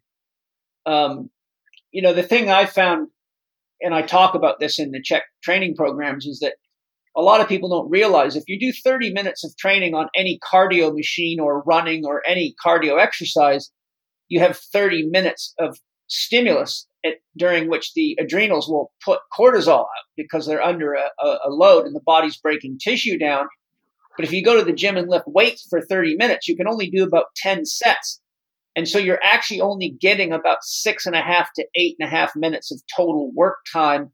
So the total catabolic load in 30 minutes of weightlifting is a fraction of what it is with 30 minutes of cardio. So, and because so many women have weak bodies relative to what they need for postural support and just general, health and function, I've found that I have to take women off of a lot of the cardio or reduce it drastically and incorporate a combination of working in and weightlifting, specifically targeting the movement patterns that they need for orthopedic balance. So I was just asking that because I was curious. As you mentioned, so many women are just on fire. And if they're doing a lot of cardio, they're just going to stress the hell out of their adrenal glands, unless it's done at very low intensity, which it often isn't. If you use cardiovascular exercise for between 20 and 40 minutes at a low intensity level, so around 65 to 70% max heart rate, you can use that to stimulate the adrenal glands naturally. And that's a technique I use to get women off of coffee, is I have them monitor when they're having their coffee low. So say they cut the coffee out and they get a real low around 11 o'clock, which is usually within a couple of hours when they first drink coffee. And the most common afternoon low is around 3. I say, do your best to go jump on a stepper or a treadmill or something and try to get at least 20 minutes of low intensity cardio, and it'll actually override. Oftentimes it'll mostly knock out the symptoms of withdrawal from caffeine, and it allows the body to use its own internal mechanisms to stimulate the adrenal glands. And another great technique that's easy to do that works amazingly well is just jump in the coldest shower you can get. And when, for some reason, women seem to have a lot more sensitivity to cold showers than men do. I don't know why they have that adverse reaction to cold. It could be just that the ones that I'm working with are already so low in vitality that just the ability to switch the thermoregulatory system so that they can push blood to the surface to warm their body seems arduous to them. Or they're so close to hypothyroidism that their body's already going cold, in which case I don't encourage too much cold exposure because I don't want them to get sick. But the power of just cold showers and cold baths to stimulate the adrenals naturally, I would rather see them doing that than burning themselves out with and a lot of women use cardio to sort of manage their stress. So they get on it and it's like they're at war with that thing, trying to, wear the machine out. Yeah. So they're running away from something. They're running from something. Yeah. And that's what I call it. But I overall, I haven't really ever, I've only had one client I've had a hard time eliminating cardio, which is surprising because, I have a lot of practitioners who send me their most complicated cases. And overall, I've only had one client who's been stubborn about getting off of cardio. Only one, and I've had several who've argued with me on this. And the form of cardio I use is either hit a couple of times a week at max if they're in the red zone. But I use zone exercises are cardio because it's a lot of breath and focus. And when you're done, you feel like you've worked. You just haven't really, really worked. You haven't put your nervous system on that. You haven't hit that side of the switchboard. You've stayed in the safe zone, but you feel like you've worked. And so I use zone exercises. It's very cardio. Invigorating. Yeah. It's more of an invigoration than I would say worked. Yeah. It's a work in. Really. A work in. Yeah. And then I also use for those who do like the resistance training, but it's a must. Resistance training is a must in any of my programs because use it or lose it, sister. Weight training is going to prevent things like osteoporosis, which most women are going to start developing once you hit premenopause and menopause. In the spine and in your hip joints, especially neck, wrists, ladies, that it's going to hit you. And if you don't start weight training now, you're going to lose it. So you better start picking up those weights and work on that posture. And hypertrophy is really, truly the only way that's going to prevent that. And if you're running and doing cardio like a cardio bunny, you look at marathon runners now. And women who are addicted to cardio when they're 60 and 70, and compare that to women who lift, and compare those bodies and their durability and stability and their postures, and you're going to see a big difference in MRI scans and bone density. So and in injuries, right? So it's a use it or lose it. Ask yourself, do you want to be in a walker when you're 65 and 70 years old, or do you want to have vitality and be playing with your grandkids and be spending your golden years traveling around the world and enjoying experiencing your human experience here on Earth as long as you can. So yeah, it's all very, very important stuff. One of the things that when I was studying all the research I could get into to create Equal But Not the Same, I looked at a lot of studies on weightlifting and the effects on women. And one of the most common correlating factors they found with women who got into weightlifting or resistance training programs was that it had a significant effect on improving their self-esteem. Yeah. And as women get stronger and feel more capable, weightlifting stimulates testosterone development in the body and androgens, so they get more of they get more of a lift, they get more assertive, they can feel more centered in themselves. So I think with all the things we've discussed and the repression of women and all that, I think that's one of the reasons women are unconsciously gravitating toward weightlifting, is because they need that sort of enhancement in their self-esteem and assertiveness so that they can handle the rigors of womanhood, which, as we've discussed, are really quite significant, especially in the kind of patriarchal environment that we're in. It's been a great, great discussion. I hope everybody's enjoyed it as much as I have. I really love going through your course, because just seeing all the statistics and things, since I'd looked into the research, I was just blown away. I'm like, oh my God, man, this is like, this needs to be headline freaking news, because one, science is very out of balance with regard to the women. Two, the women don't often realize that a lot of the research that's being used to guide medical approaches was done on either men or male animals. Yep. And it is really not a safe way to determine how a woman should be treated medically. Yeah. So as we close out, do you have any final comments that you want to share? Yeah, I mean, I'm touching on what you were just saying, like, in closing, it is so, so important. And this is why I really chose to use this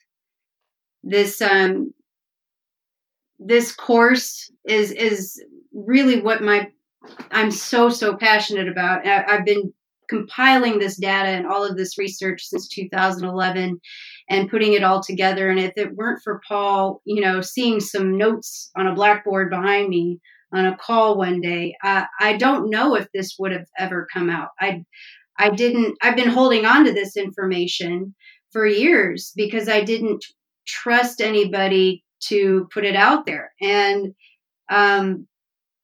if anybody's going to help me really truly change the world and how the world sees women and coaches women, cares for women, evaluates and assesses and programs women, it's going to be the CHEK Institute. And I'm one of the CHEK Institute's biggest fans. And that said, I'm very proud to be providing them with this course so that they can continue to change the world. And so I encourage all of you to check out this course and be ready for more, because there's more where this came from.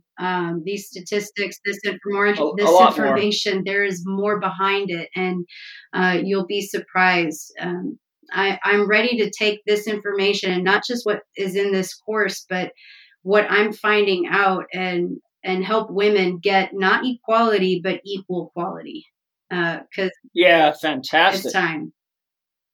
Yes. And we're very excited to offer the course. And as you were mentioning, when I saw I was doing a coaching session with you by Skype, and I think you had one of the tables that's in the course mapped out on the whiteboard. And I'm looking up that, and I'm looking at that, reading the board. I'm going, damn, that's some damn good information up there. The world needs to hear about this. Sarah, what the hell are you doing with all that? And then, so that's how this all got started. So I'll pat myself on the back as being a good talent scout. But in closing, what offerings do you have regarding your services, products, or courses? And we know people can get the Holistic Health and Performance for women course we've been discussing on the podcast today, right through the CHEK Institute. It is, by the way, it is an online course, so you can do it right from your home, 24 hours a day with an internet connection. You can even probably do it on your phone. But Sarah, you and Alex, your partner, offer all sorts of great stuff. So where can people find you, and what are the services that you guys offer aside from the fact that we're offering this course through the CHEK Institute? Yeah, so Alex and I, now that we have established ourselves here, we've moved Primal Fusion to a 5.5 acre location where we have our 2,500 square foot gym. It's a 2-story gym and teaching facility with a loft treatment area, treatment office for physical therapy, as well as cold plunge, sauna, detox, showers, training, you name it, as well as the teaching facility where we will be offering CHEK classes this coming year. We also have a guest house where all of our clients who come from out of town can come and do intensives. So Alex is a master CHEK practitioner, and he does a lot of the hands-on manual therapy, physical therapy, where when women that I work with come in, I do all of the assessments, write the programs, and work with them very intimately one-on-one with the psychological, emotional, putting the programs together, health, diet, you name it. Alex does all of the physical manual adjustments and all of that stuff. So we work as a team, and you've got a place to stay here on site if you're coming from out of town and if you need to. So we've got 5.5 acres of beautiful landscape backed up by 400 plus acres of country, wildlife. And I also do online programs, and I have this women's course that's sort of the extended version, 3 months of working with me, 3 to 6 months. So you can find me online at primalfusionhealth.com. And my space is limited, though, because what I do with and working with women is very intensive. So if you are looking to work with me, just shoot me an email through the website and check the availability. And we'd be happy to work with you based on that. And I didn't think I heard you mention you're in Austin, Texas. Austin, Texas. Yes, we are in Austin, Texas. Beautiful, beautiful place here. We call it Anki. Right A-N-K-I. What does that mean? Heaven and earth. Right on, and baby. Universe. Yes. Perfect. What a great interview. Thank you for all the work you've done, and thank you for all the work you've done on yourself. I've got to be witness to quite a journey and got to share in that with you and watch you learn and grow and go deep into yourself. And everything that we talked about, you and I have been through in your own personal life and in your coaching, from religious programming to archetypes to habits to structuring your schedule so you have sacred time for yourself. So I can tell all of you listening, she's not just teaching this academically. She has walked the path of fire. She is truly the wounded healer that healed herself and really can show you the ropes. So thank you, Sarah, for all your passion and commitment and contribution to the CHEK Institute. And thank you to Alex as well, because I know he's loves and supports you and you him. So I want to extend some love to him as well. And he's a level 4 and an HLC 3. So and also a neuromuscular therapist, and has quite a diverse, deep toolbox to support your guys' mission there. So what a great time together. And I will look forward to hearing the amazing feedback that I suspect we're going to get from this podcast.